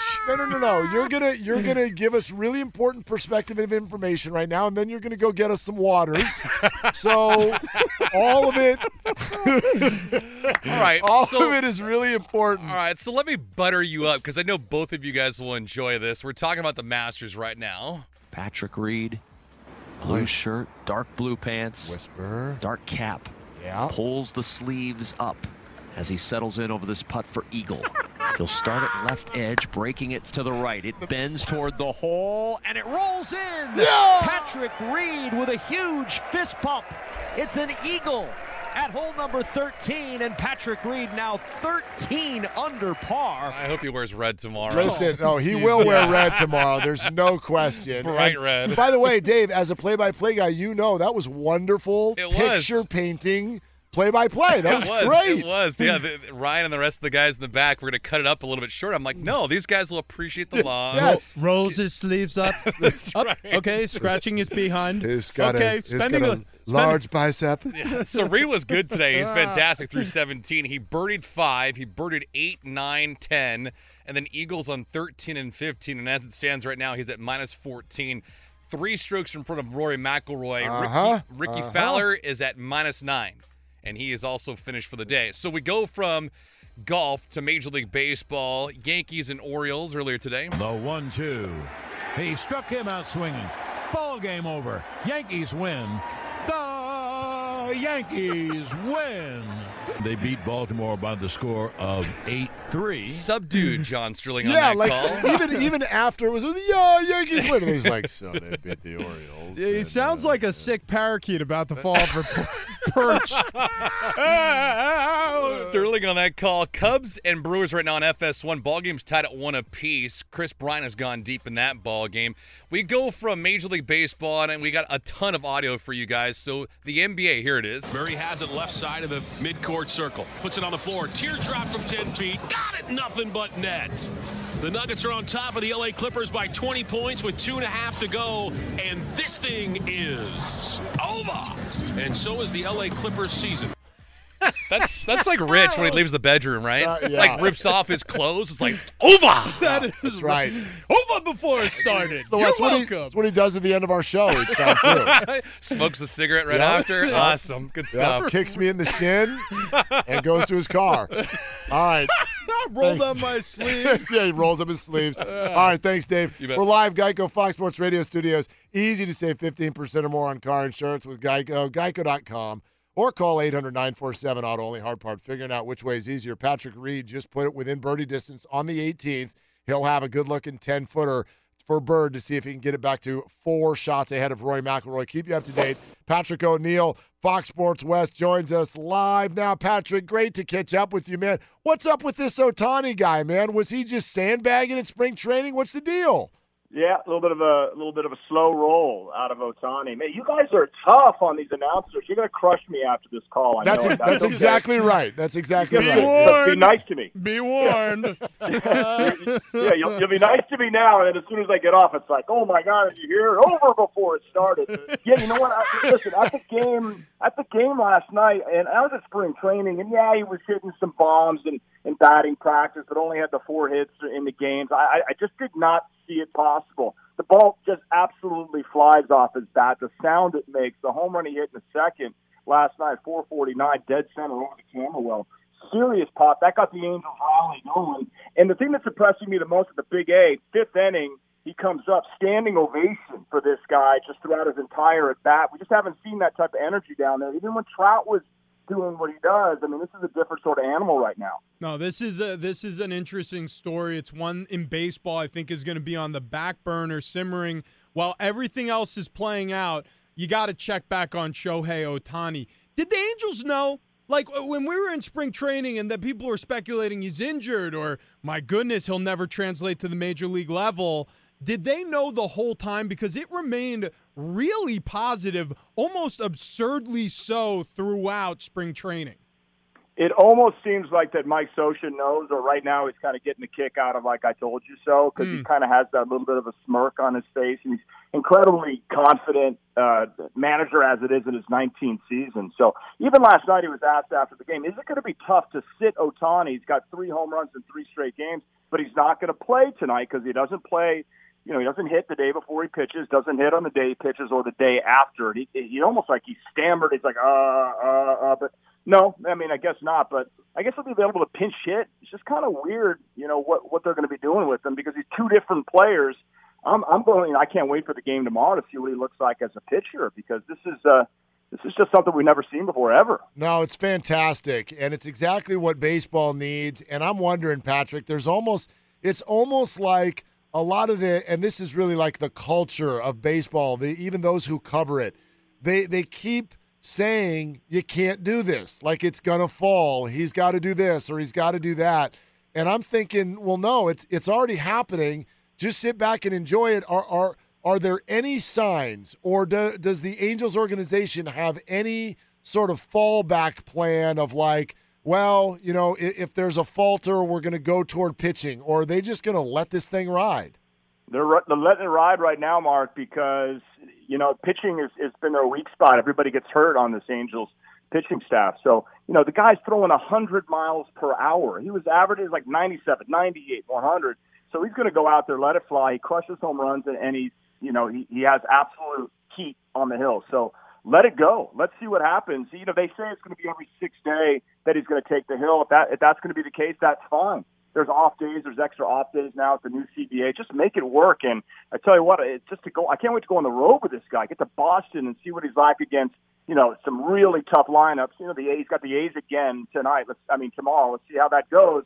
but I can't wait till he's in New York and just the buzz, the media that's down there. The line for them in the meal room is kind of depressing. Because they're just, or just to get the media pass. I'm like, really? God, look at the amount of cameras.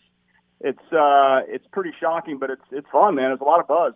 Early season prognosticating, I mean, everybody has their opinions early on how things will shape out, and that's team-wide and with certain players, Shohei Ohtani being as interesting as he is. Let's get over our skis here, Patrick. How good could this look? Like, what could be a stat line or a home run amount or an ERA that we could stare down come the end of the season based off what you've seen so far? Yeah, Rich, I was looking at it, and I think 25 home runs, because if he's only a DH, 3 or 4 days a week, 400 plate appearances, maybe if he hits a home run every 20 ABs, 25, 30 ABs. I'm thinking 25. I would set the over-under on the home runs, 75 on the ribbies. Maybe that's a little high.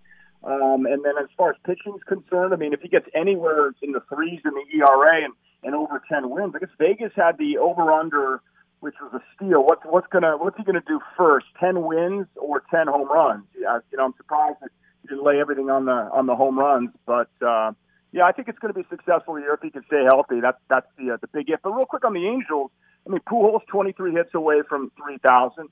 Trout's going to do his thing. Simmons is great at shortstop. Upton with the game-winning home run. Calhoun, Gold Glove, and a bat. You got Kinsley, you got Cozart. I'm thinking this Angels lineup is pretty deep. Yeah, this team is one of those that doesn't get talked a lot about nationally, but could really make some noise. Hey, how's he fitting in the clubhouse?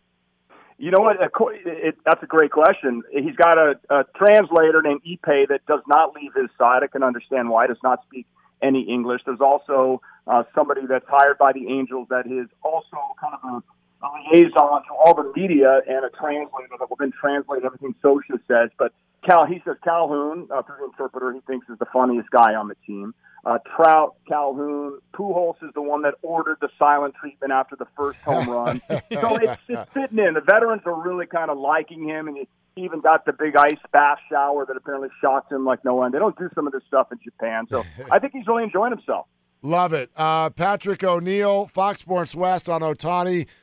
You should tune in, man. We're going to say some awesome things about you in the next segment. That's right. I know. I'm going to. Okay. Because it all started only 18 years ago on Fox Sports Radio, so let it rip, guys. I can't wait. Okay, good stuff. Hey, Patrick, great to hear you, bud. Take care, Mark. It's been a long time. Take care. All right, there goes Patrick O'Neill, Fox Sports West, joining the Mark and Rich Show on Fox Sports Radio. Coming up next as we continue, Conor McGregor. Do we trust any of this? We'll explain why we're asking next. All right, we're going to get to some more of the Conor McGregor stuff. Masters Day 3 in the books. Patrick Reed. I almost called him Patrick O'Neill. Patrick O'Neill was great. Patrick, if you're listening, God, that was one of the best radio segments I've ever heard. So there's that. But no, Patrick Reed, 14 under par. That's your leader. Rory will be in the final group with him. You remember Rex Hoggard coming on earlier talking about how great it would be if that was the final grouping, because the two of them have a good-natured jappity jaw back and forth with one another. Now they are the final group at the Masters. Rory's 3 back, and then Ricky Fowler is next after that. He is 5 back at 9 under par. Let's see, John Rahm 8 under par. Henrik Stenson, 7 under par. That's your top 5 going into the final day of the Masters. So more on that coming up in our final hour. We'll get to all the Conor McGregor stuff, which is just weird. But real quick, so you and I were just sitting here during the break talking about the Alliance of American Football. Correct. If you're unfamiliar, this is the new league that's going to be launching next spring, jumped out ahead of the XFL by a year, and is being put together by people with NFL resumes, a lot of former players. Yes. Right? Yes, Troy plenty Polamalu, there are a bunch of them. So earlier today, late yesterday, we got the news that Steve Spurrier is going to be a coach. There's going to be 8 teams. You and I have had this conversation during our weekly show in San Diego, and you and I think surprisingly, most of the time when you see new stuff, people pan it. But you and I are both high on what this league can do. Because think about what drives the NFL. At the end of it all, it's quarterbacks. Are there 8 interesting quarterbacks that people will be like, no, I want to check this out. And it turns out there are. I mean, we could fill half the league with Kaepernick, Manziel, and Tebow, and people will be going bananas. Yeah. Yeah. Look, I mean, there's going to be, if there's 8 teams, 4 games every single week. And if 3 of those teams have one of those quarterbacks, aside from when they play each other. Oh, stop. Manziel on one side, Kaepernick on the other. Are you kidding me? People's heads would burst. Yeah. So there's that. But when we had that conversation a few weeks ago, I didn't think of the coaches. Yes. Do you see what they're doing? Spurrier. There's a rumor now I'm hearing Rick Neuheisel's name. There you go. Now, not that people are like, oh, sign me up to sit and watch Rick Neuheisel coach. But the point is, there's personalities there. There's name value there. Yes. They're specifically going to target this with this league. It's going to come at a time where outside of that little bracket that we hold in our hands, there's not a lot going on in sports. I'm sorry. I think it's going to work. Yeah, look, I mean, Gruden's having this effect in Oakland currently. Yep. You're seeing this happen at ASU with Herm Edwards, their newly named head coach. This, to me, is something that it's not oft spoken about on sports radio or written about in sports media. But this reminds me a lot of the early goings of Bitcoin, cryptocurrencies. Like this, no, listen, because I think like this was something that was being put out there occasionally. Like you'd walk past a magazine rack at the airport and you'd see it on Wired, like cryptocurrencies, the Bitcoin, get to know it now. And everybody was like, oh, well, what the hell, crypto, whatever. We're going to go on the plane. Then the IT guy at work around the water cooler going, yeah, I just bought like, about 7,000 Ethereum. And that's really taking off because a lot of people don't know that that's actually the backbone of Bitcoin. But you will see in just a little, and everybody goes, oh, okay, Michael, we're going to go back to our cubicle. But trust me, the Alliance of American Football is Bitcoin. You don't know it now, but everybody's going to be talking about it in about a year. And the reason is because they're doing it the right way. Similar to Bitcoin, building off of a banking system that worked. They're just doing it unregulated. They're still mining their currency. They're just doing it in a different way. American football. This is how this league's going to survive. They watch what the NFL do, and they're saying, okay, we don't want to change everything. We want to work with you, and we're going to actually maybe even use our league as a prototype, show you what markets can survive football, show you what rules can be passable for fans, and that can spin off into your league. I tell you what. I agree with what you're saying. However, I hope it's not just like Bitcoin because I am still one of those people that's like, yeah, I don't understand what you're talking about with the whole Bitcoin thing. So I go back to my cubicle. Well, it's all based off of algorithms, Mark. Yeah. It's very complex. But as soon as you break the blockchain, is what you call it, then you can only have 21 million Bitcoins. Yeah. There is a limit. I want you to understand. You that. sound like John Sterling doing a Giancarlo Stanton home run. I don't know what you're saying, but that's okay. It's all good. I think you did just tap into the key here, though. The XFL, both times, has been like, oh, that's the NFL. This is what we're going to do, what you actually want. Yeah. Here's the problem. People keep saying that they don't like the NFL, but they do. The NFL is king. It is the #1 television show on every network. Every time, every year. Ratings are dropping. Yeah, they're still crushing everybody else. So the point is, while people complain about the NFL, the same way Norm at Cheers complains about his wife, he goes home to her because he loves her. The same way we all love the NFL. So to try to launch your campaign as the anti-NFL, not going to work. This is by NFL people doing NFL stuff with a little tweak outside of the NFL season. It's actually a really good plan. It's going to work. It's going to work. You don't know it now, but you will soon. It's going to work. Not long around the corner here, 20 minutes. Chuck Mindenhall on the UFC. Should we trust anything that we just saw?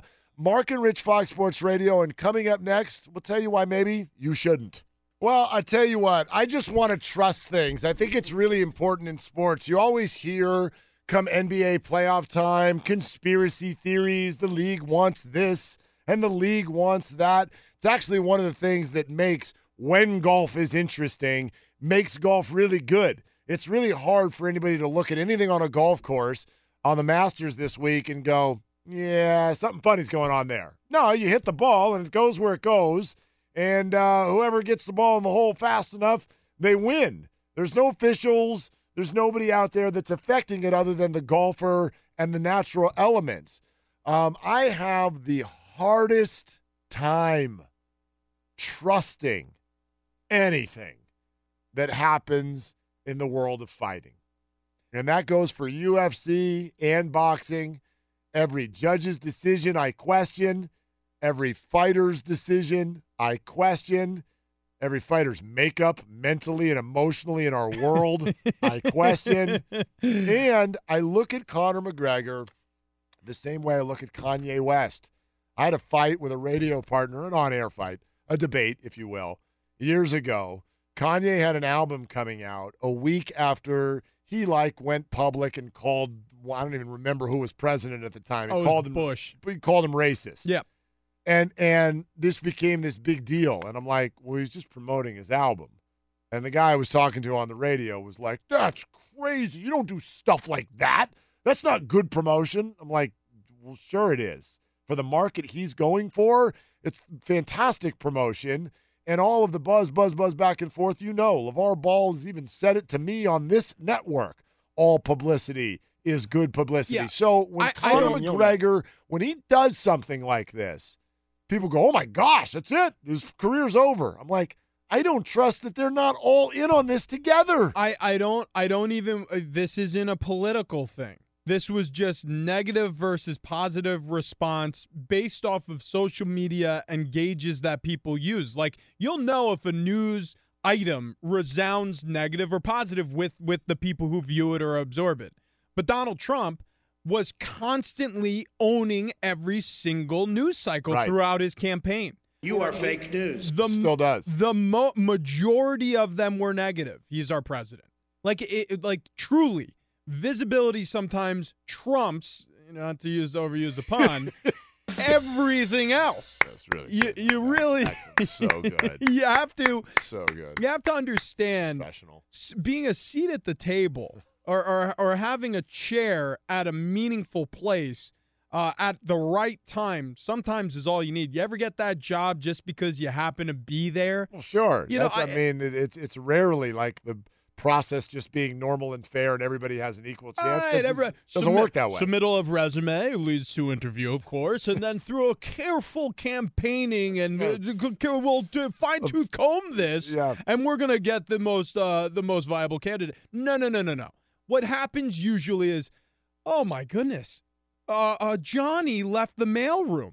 Well, what the heck are we going to do? Well, Steve is a reliable maintenance guy, and then all of a sudden Steve goes from maintenance guy to mail cart guy. My neighbor has a son who just happens to be looking for a job. Poof, there it is. And then all of a sudden you got a guy who's wearing a suit one day saying, it all started because the CEO saw potential in me pushing around the mail cart. And the truth is, it has nothing to do with applicable skills. All it had to do was being there at the right time in the right place. The Barclays Center, 2 nights ago, Conor McGregor, a bus full of fighters. This is a promotional tool that nobody saw coming. But who are we talking about today and have been since the end of the week? Conor McGregor. Who haven't we spoken of since his fight against Mayweather? Conor McGregor. Conor McGregor is, by all measure in my mind, an expert promoter. He went from a guy who was surviving on food stamps in Ireland to a name that challenges the very sport he's participating in. That is a pretty impressive resume if you're going to present one. So these big artists. If you're going to do something and you're Conor McGregor, who is now set for life, that is going to expose yourself to legal ramifications, that's going to expose yourself to potentially ruining your reputation, whatever it is that you've built in any sort of business capacity, it better be guided towards something. I don't think he missed. I think he made this shot. 100%. And you could say, well, wait a minute, other fighters were hurt and all that. It's like, yeah, maybe, and maybe this went a little too far or whatever, but I'm talking about the intent here. Take a look at the New England Patriots this year. This is a brand we know very well. We know them on an annual basis. They're going to do what they do, and they do it well, and we line up and we watch. However, what do we hear every year when they make the Super Bowl from the average football fan? Ah, crap. Not the Patriots again. They're boring. But they weren't boring this year. Why weren't they boring? Well, they weren't boring because you took the two biggest names in their building. Yep. And had articles written suggesting that those two names were at odds. Bill Belichick, Tom Brady. You got to pick sides. Every single fan in America. What would I have done in this situation? Who do I side with? Okay, let's go to the UFC. Who are the two biggest names? In fact, they're the only two names I could name, and I host a sports radio show. Many of them, in fact. Here are the two names, Conor McGregor and Dana White. And guess what? Now they're at odds. And you're going to tell me that this is somehow an accident and bad for the sport? When I saw the tweet that most people were putting out that day and said, I didn't even know there was a UFC 223 until Conor McGregor attacked UFC 223. Was anybody else going to show up for UFC 223 Media Day until Conor did and threw a dolly through a window? It's the only reason we even know there was a Media Day. So listen, is it a little over the top? Are we being maybe cynical or suspicious? I'll buy that. I'll give you that. But this is the world that they live in on a daily basis. It is still, while growing, a fringe sport that is based on violence and attention. Yep. And those are the only two things that happened the other night. So I apologize if I don't buy it at face value. I don't. You know, when do extreme sports make news? Extreme sports make news when somebody gets horribly maimed or somebody does something for the first time and then it goes away again. Tony Hawk and a 720, the first ever forward flip on a BMX bike. I mean, they're so rare, they're so fleeting, the moments come and go so quickly that these sports, these X game type sports, took forever to gain any sort of respect in any sort of space. They had to be outlandish. They had to be bold. They had to be counterculture. It's how they grabbed, in a grassroots way, enough attention to now make some of their sports Olympic sports, widely accepted now on an international stage. UFC is fighting, and pardon the expression again, their asses off to become relevant on an international and respectable stage. And the problem here is you have to be a counterculture first. This has to be cool before it's relevant. And this is getting there. Conor McGregor is the biggest star the sport has ever known. And the reason why he's cool is because he's such a wild man. And they're wrapping his arms around this. Dana White is no idiot. This was a blood sport. This was a no-holds-barred sport at first. People losing teeth, losing ears, duct taping their ears to their head so they wouldn't lose a lobe. Okay, that's where this started. It has progressed so far. There are now rules. There are now judges. There are now referees. There's a cage to contain them. Sometimes the fights went off of the platform into the crowd, for crying out loud.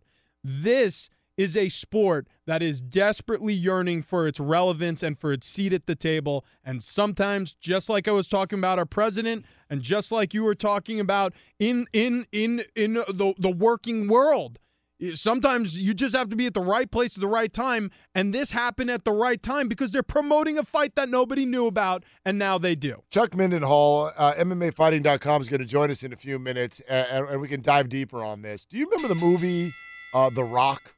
Yeah, Nick Cage, Sean Connery. Okay, so I remember when that first came out, and I actually dig that movie, but a friend of mine did not like it. In other words, did not buy it. He did not buy the premise. And the reason he didn't buy the premise is he was like, remember Ed Harris's character in there? He was the leader of like this, this nerve gas that he was firing all over the country. Yeah. Or it was aimed at the city of San Francisco. So he goes, I don't buy Ed Harris's character and like why he's mad. If you remember the movie, and I apologize if you don't, the movie's been out for a long time. No, I know. Especially if you're in your 20s, sorry. But the movie, here was the basic idea. Ed Harris was a military guy, and he was ticked because he didn't like the way the military and the government were handling the families of those who were killed. Got it. Like the messaging was wrong, and they weren't handling health coverage and things like that. So, what does a guy in that position do? I don't know, aim nerve gas in a major city and kill a bunch of innocent people? I get your friend's problem with the premise. That is the stupidest thing I've ever heard in my life. I don't buy it. Okay, so the same thing is happening here. Have you noticed? I know if you're a deep MMA fan, maybe you know. What the hell was Conor McGregor's supposed reason for being so upset? The average fan has no clue. So here he is attacking a media day, hucking equipment through a bus at his, to the injury of his own counterparts. And nobody knows why he's mad. All right. Maybe he wasn't. Yeah. Maybe this all was just for fun. Well, I know that sounds really crass. Maybe I don't this think all was just to get promotion. Attention. I don't think it. Look, attention getting isn't fun. I mean, look. I mean, it ruins lives before it makes them better. The Kardashian story started out to be a public embarrassment, and they turned that around and turned it into a mega fortune. Okay, that was a family. Another premise that I don't buy, by the way. Yeah, that was a well, listen, that was a how did that video get out? And listen, Cha-ching. Whether it was a negative or a positive, whether it was guided or it wasn't, what you did is you took it and you turned it into lemonade. You got served lemons. It's a lot of lemonade. Let's make a ton. Let's make a stand. You know what? Instead of a stand, let's make a building. Never mind. Let's own a block. That's what the UFC is aiming to do. Yep. And these are the first lemons they're going to squeeze. Okay, Mark and Rich, Fox Sports Radio. Chuck Mindenhall, MMAfighting.com, joins us next on this very discussion. Stick around. All right, it's Mark and Rich on Fox Sports Radio. It's brought to you by Grainger, the products and services you need when you need them. Grainger's got your back to help keep your facility running. Grainger, for the ones who get it done. Chuck Mindenhall covers the UFC for MMAfighting.com. The Ringer. Find him on Twitter at Chuck Mindenhall. Chuck, we really appreciate you jumping on. So, listen, we were just having a conversation moments ago about this whole Conor thing, and forgive us if this comes off as a little crass, but when it comes to the fighting world, I personally have a really hard time buying anything at face value. So when I see something like this, where I'm still struggling to figure out what it is that Conor McGregor is mad at, and knowing that the UFC will 100% benefit from a fight between Conor and Dana White, like I something about this feels like a promotional tool. Chuck, is that a ridiculous thought? No, it's not. It's funny because this weekend coincides obviously with WrestleMania that's going on in New Orleans, and I know a lot of the people out there have been texting me and wondering if this is all a work, you know what I mean, if this was all premeditated. The truth of the matter is there might have been a plan of action to come in here and kind of storm that press conference, Conor McGregor and his faction to come in and kind of confront Khabib Nurmagomedov, one of his rivals who had a problem with one of his teammates, Artem Lobov. There might have been a little bit of that in the air, but if it happened, I think it got out of hand, and I think that's where the big divide is between Dana White, who I truly believe did not know he would be showing up at that juncture. I think he didn't even know if he was going to show up for the fights. So I think that from the side of Conor McGregor, I think that they might have had a little something up their sleeve to show up and make some kind of grand entrance and steal the spotlight a little bit from Khabib Nurmagomedov, and it just escalated out of hand.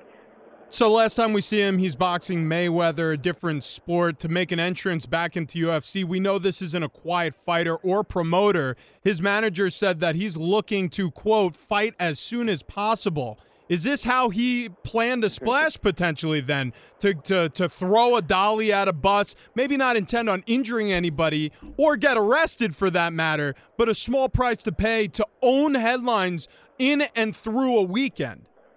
You know, that's the funny thing, because this happens, and I'm in the MMA bubble, so when something like this happens, it seems so egregious. Everybody wants to jump on what he did, and we've kind of been witnessing him come unhinged a little bit for months now. He's had a couple of incidents where he jumped into the Bellator cage for one of his teammates and confronted a referee. We've seen some sporadic behavior that way. So I think that we've been watching Conor McGregor under a different light and wondering when he's going to resurface.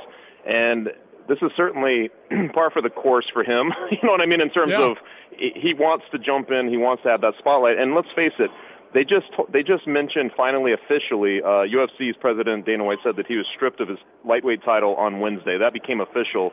And on Thursday, this whole thing happens, right? So the two guys that were going to be overshadowing him, basically, Nurmagomedov and at the time, Max Holloway, they were going to be, the guys who took that spotlight. So he wanted it back. I feel like it was premeditated in that sense. He wanted to make a splash, and he knows that he knows he's the only transcendent star in the UFC that can actually get by with these types of theatrics, maybe not quite this far, but he'll be back. He knows that, and I know that Dana White, even though he's like, well, would you want to be in business with Conor McGregor at this point?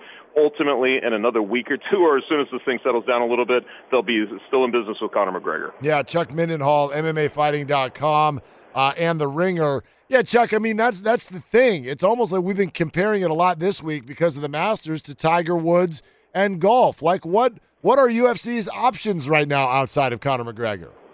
Well, that's a good question. It's funny, too, because this is a pretty critical year for the UFC, who's entering a television. Their deal with Fox ends at the end of this year. So you know that they want to have some stars that basically make the whole thing attractive, again, when it comes time to make that deal.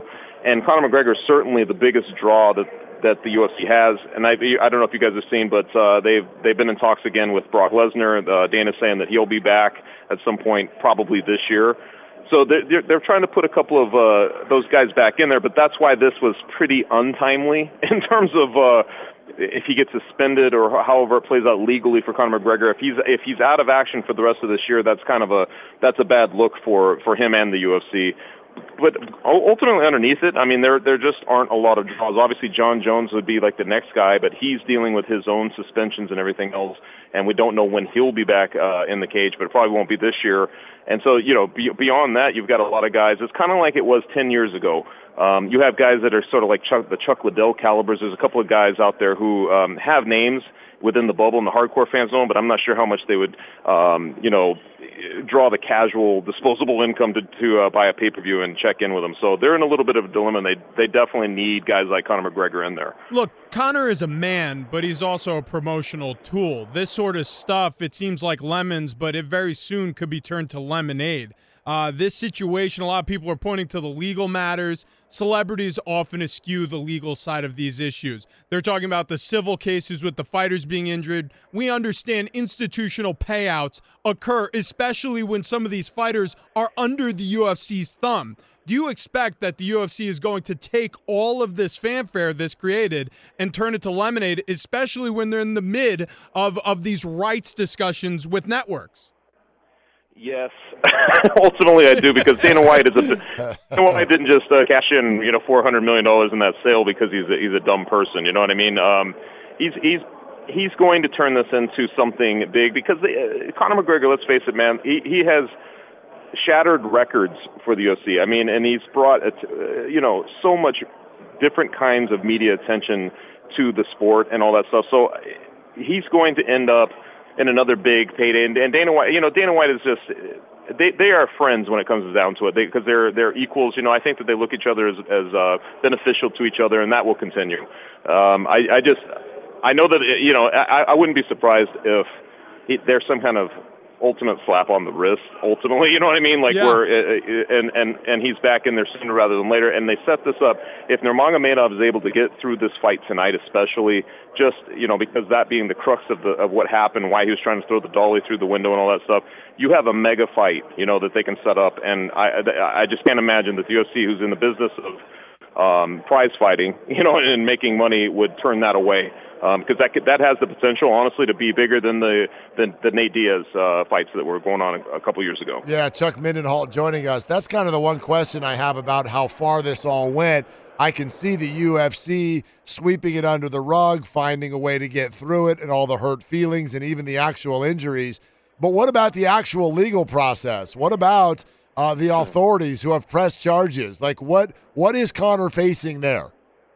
Yeah, that's a good question. I mean, obviously he posted bail, and I'm guessing he's back in Ireland now. He was able to leave, but his next hearing is set for June, and I guess we'll know more then. Right now, he's facing 3 counts of misdemeanor assault, I believe it was, and 1 felony count of criminal mischief. So it really depends. If he's facing this felony, that's really the big one. You see the word felony, you think, now we have to kind of wait and see how that plays out. But if he's not able to get this, if he's not able to get that reduced down to something else, this might actually be a pretty big snag. But ultimately, there was a couple of people who lost paydays and stuff, but obviously these are the types of things that can be fixed for a guy who has lots of money. So I really don't anticipate, honestly, much coming of it, other than he'll have that moment like when Mike Tyson bit off a piece of Evander Holyfield's ear. He'll have this bizarre moment in his trajectory, and we'll look back on it ultimately as something like fuel for his next fight. Chuck Mindenhall, really good stuff. MMAfighting.com, The Ringer is where you can find his stuff. Chuck, thank you. Thanks, guys. Appreciate it. All right, great stuff from Chuck Mindenhall. And now I feel even better. You get somebody who actually covers this stuff that's like, yeah, this is probably completely about promotion. Well, I mean, realistically, buy a thing. Yeah, realistically, I think McGregor saw opportunity here, and actually reading deeper into some of the quotes from Dana White just a second ago, they were texting back and forth immediately following this.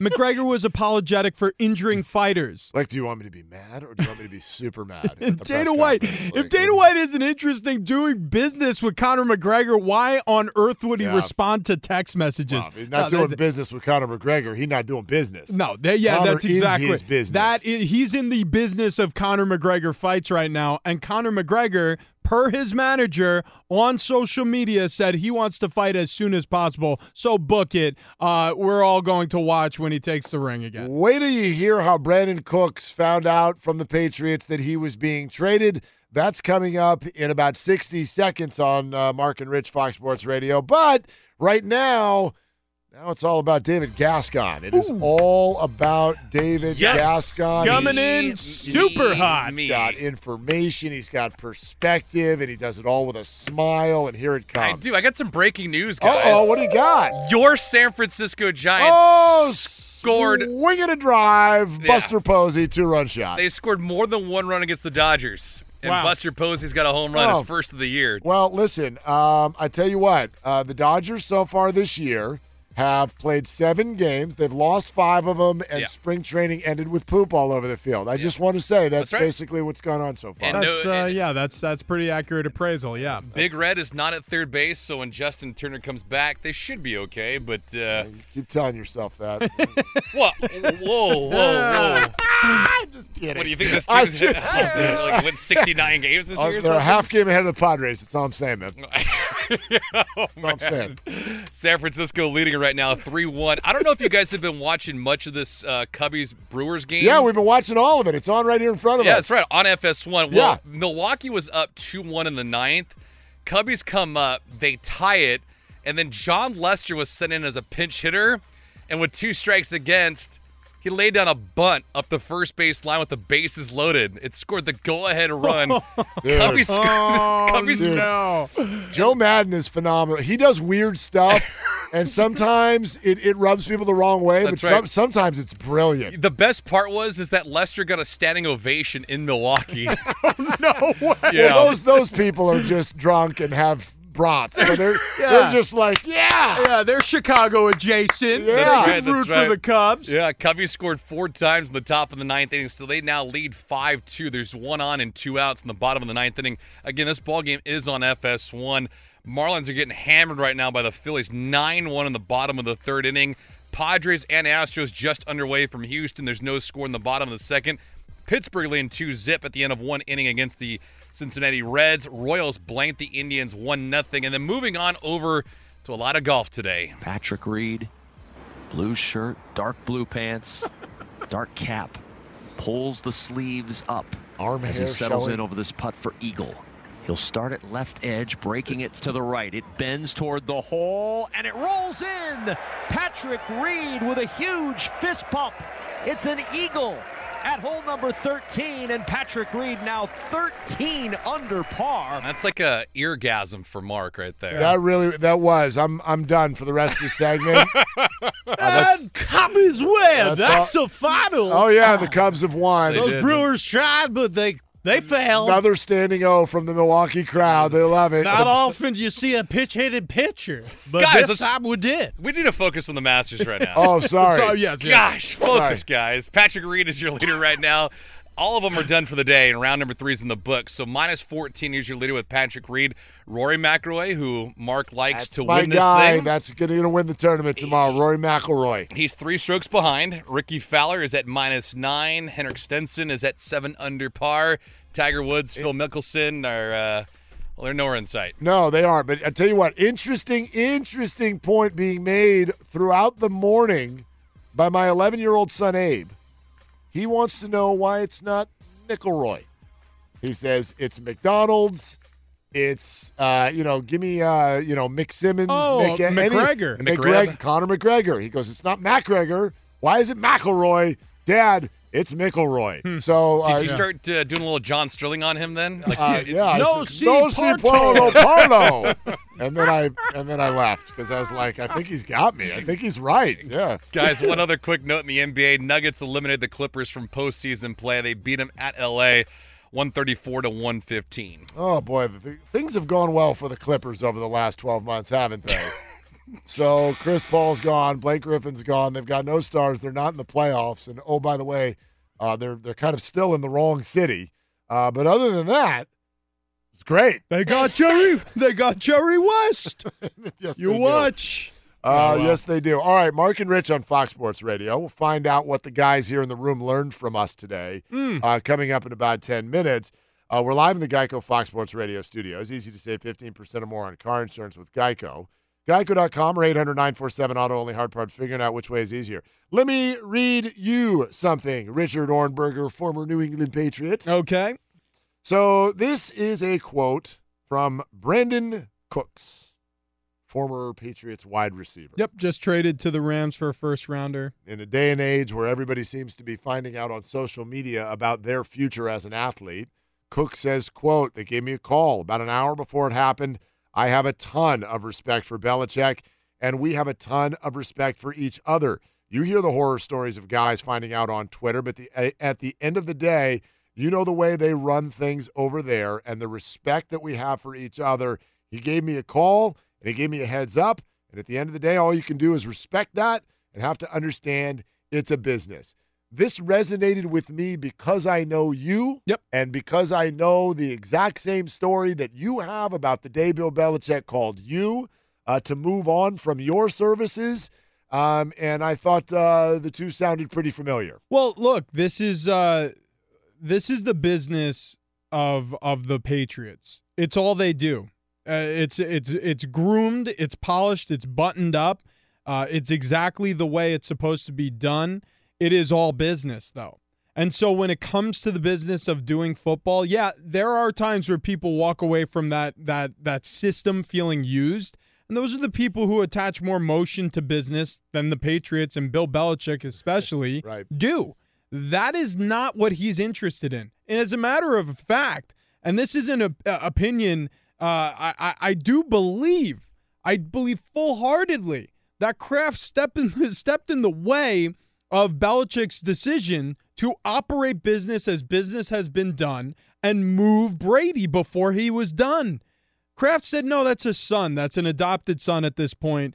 He's been working for me for 17 years. I'll know him the remainder of my days. The man bought the Patriots when he was in his late 50s. He's now in his early 70s. And from a generative standpoint, he couldn't see moving on from somebody who he's basically labeled as a family member. So it was Garoppolo instead of Brady. And whether you like that decision or not, Belichick was just operating from a business machine-like standpoint. Brandon Cooks, yeah, you're absolutely right. You could get warm fuzzies about finding out via your coach instead of social media, but let's be realistic.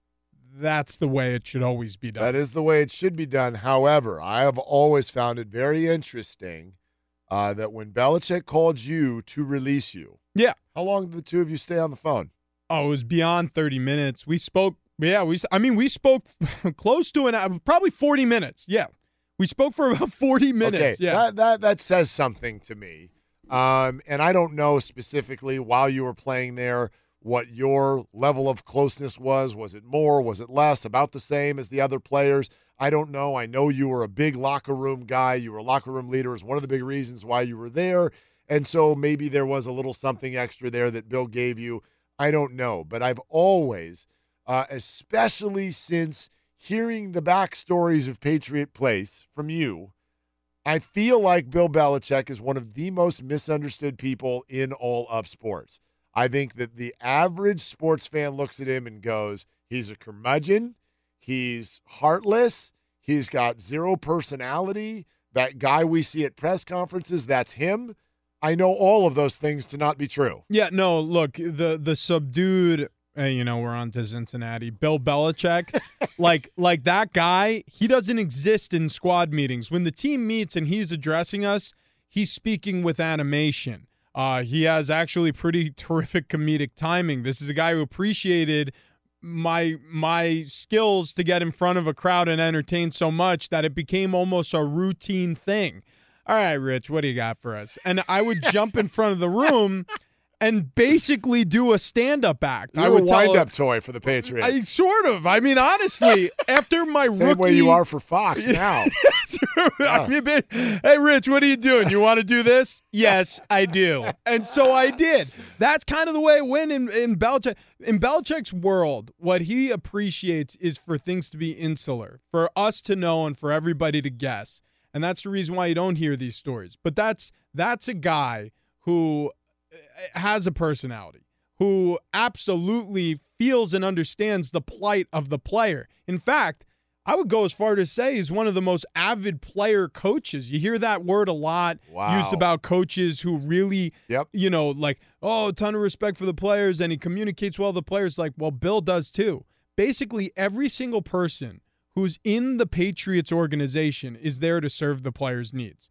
You never walk into the training room and see a guy on a day off. Like, when you need training room help, they're there. You never walk into the weight room and go, hey, it's not our hours. We're not open yet.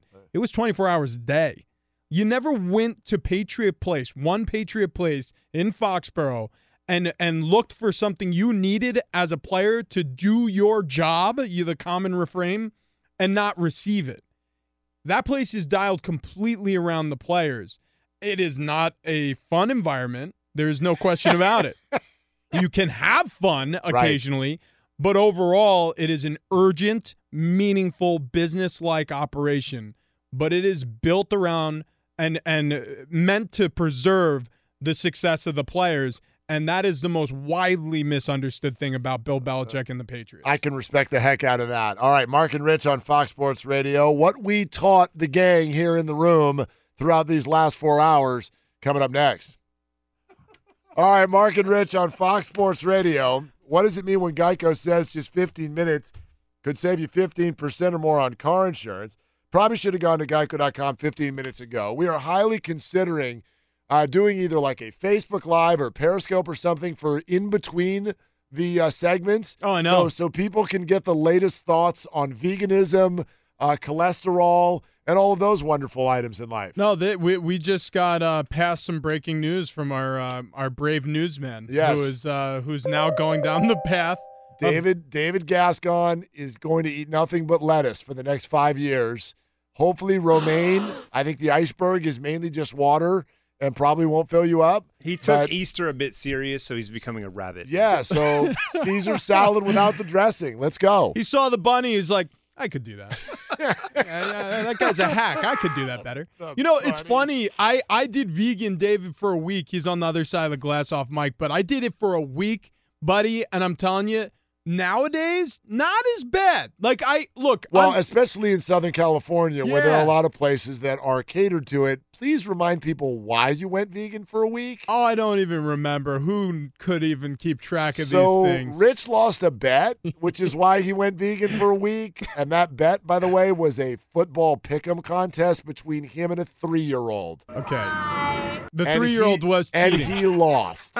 And he's also a jerk. He lost, and he went vegan for a week. And by the way, the first thing he did when he went vegan was go to Starbucks and get a latte. So he doesn't even understand what veganism is. Yes. However, I digress. Yeah, lattes have milk, which I learned and corrected come midweek. So there's that. That was a good time. I remember that. That was fun. Well, listen, I mean, I'm just I wish you luck. And I actually found down in San Diego there is a fast food place that does vegan burgers. There's one called the Big Zack. Yeah, I pounded like 9 of them. I got through the week. Right. It was cool. So not a Big Mac, a Big Zack. A Big Zack. All right. So ask LaDainian Tomlinson to get you a ride from L.A. to San Diego. It's only an hour and a half. No big deal. Yeah. No big deal. All right. So, guys, let's hear it. We've just had 4 hours of brilliance. What did you all learn today? Let's go. Well, I learned that David Gascon is becoming a bunny rabbit. Yeah, that's right. I can teach him that you can eat the fries at In-N-Out. Those are vegan. Oh, how about Unless that? my vegan friends are giant liars like Rich is at Starbucks. Well, listen, potatoes, and I believe it's peanut oil. Yeah. So there you go. Yeah. And a lot of salt. Is salt vegan? Yes. Salt is vegan, right? We're good. That is vegan, for sure. Yeah. Stopping it in. Also learned the name of the worst umpire in baseball, Marty Foster. Marty Shout McFly, out. that's right. Yeah, Yep. we're going to have the Marty Foster rule. He threw out Rendon after flipping his bat on the plate, not even looking at him for a called strike 3. And it's just, he took off his mask, and you saw this big pudgy face on the other side of a turtleneck and his big chest protector, and he tosses Rendon. He's like, what are you even doing? He didn't. I don't even know what I did, and he didn't explain. So yeah, now we have the Marty Foster rule. He gave the same look like the deacon at a church gives the little 6-year-old who won't shut up on a Sunday service. I mean, he was just like, Anthony Rendon is in his 30s, I think, and is a professional baseball player. There's something about the dynamic between baseball players and umpires that has to change. It's like they're not 5-year-old students and you're the teacher. You're there to call balls and strikes. They can play baseball. They're adults. You're an adult. If they disagree with you, that's okay. In Foster's defense, Gavin, he was on his lawn. I mean, let the record reflect. Good point. That's a good he was point. on that Rendon was clearly out of line. Dirt cutout on the lawn, actually, to be exact. Marty Eastwood. Yeah. All right, guys. I also learned that Mark and Rich, you guys are both conspiracy theorists.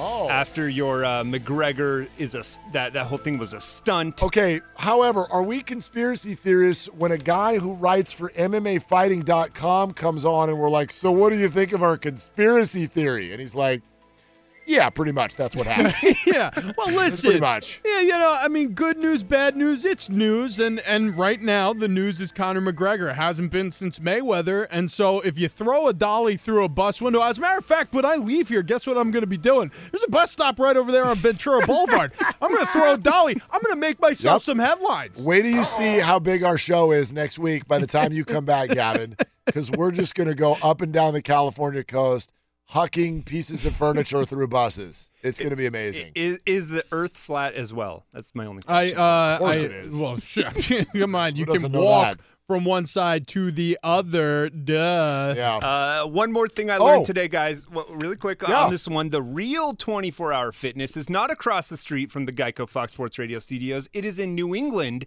where Bill Belichick is at the helm. Tell you what, It's already been addressed. I will say this for certain. There were plane trips back from away games where there was a fair amount of drinking on those planes when you were coming off a win, where occasionally guys all soused up would be like, hey, can I get my workout in now? So you had a bunch of hammered Patriots working out at 3 a.m. This way they didn't have to show up the next day and do it hungover. So it's really not much different than across the street. No, I smell the next Facebook Live show about the Patriots. It's going to be called Sauced Patriots Working Out. Who wouldn't watch that? I'd stare at that for hours. Listen, I've been at a dinner with you and another one of your former Patriot compadres. We should call them compatriots. And he basically said, I was with the Patriots, and then I went to another team, and I went to do a workout, and the guys looked at me, and they're like, yeah, dude, the gym's closed. Yeah. And he's like, the gym's closed? No wonder you guys lose all the time. You're a bunch of idiots around here. Yeah. Like, yeah, really, you see how it's done in New England, and then you go other places, and you see how other coaches and executives pick your brains, and you go, yeah, okay, I get it. They're doing it right. Okay, Rory McIlroy. That's the pick. That's what I got tomorrow for Masters Sunday. You with me or you against me? McIlroy. I like this guy. No, it's Reed the whole way. You like Patrick Reed? Yeah, man. You a trash talker? At Bet365, we don't do ordinary. We believe that every sport should be epic. Every home run, every hit, every inning, every play. From the moments that are legendary to the ones that fly under the radar. Whether it's a walk-off grand slam or a base hit to center field. Whatever the sport, whatever the moment, it's never ordinary at Bet365. 21 plus only. Must be present in Ohio. If you or someone you know has a gambling problem and wants help, call 1-800-GAMBLER. I'm Katya Adler, host of The Global Story. Over the last 25 years, I've covered conflicts in the Middle East, political and economic crises in Europe, drug cartels in Mexico. Now I'm covering the stories behind the news all over the world in conversation with those who break it. Join me Monday to Friday to find out what's happening, why, and what it all means. Follow The Global Story from the BBC wherever you listen to podcasts.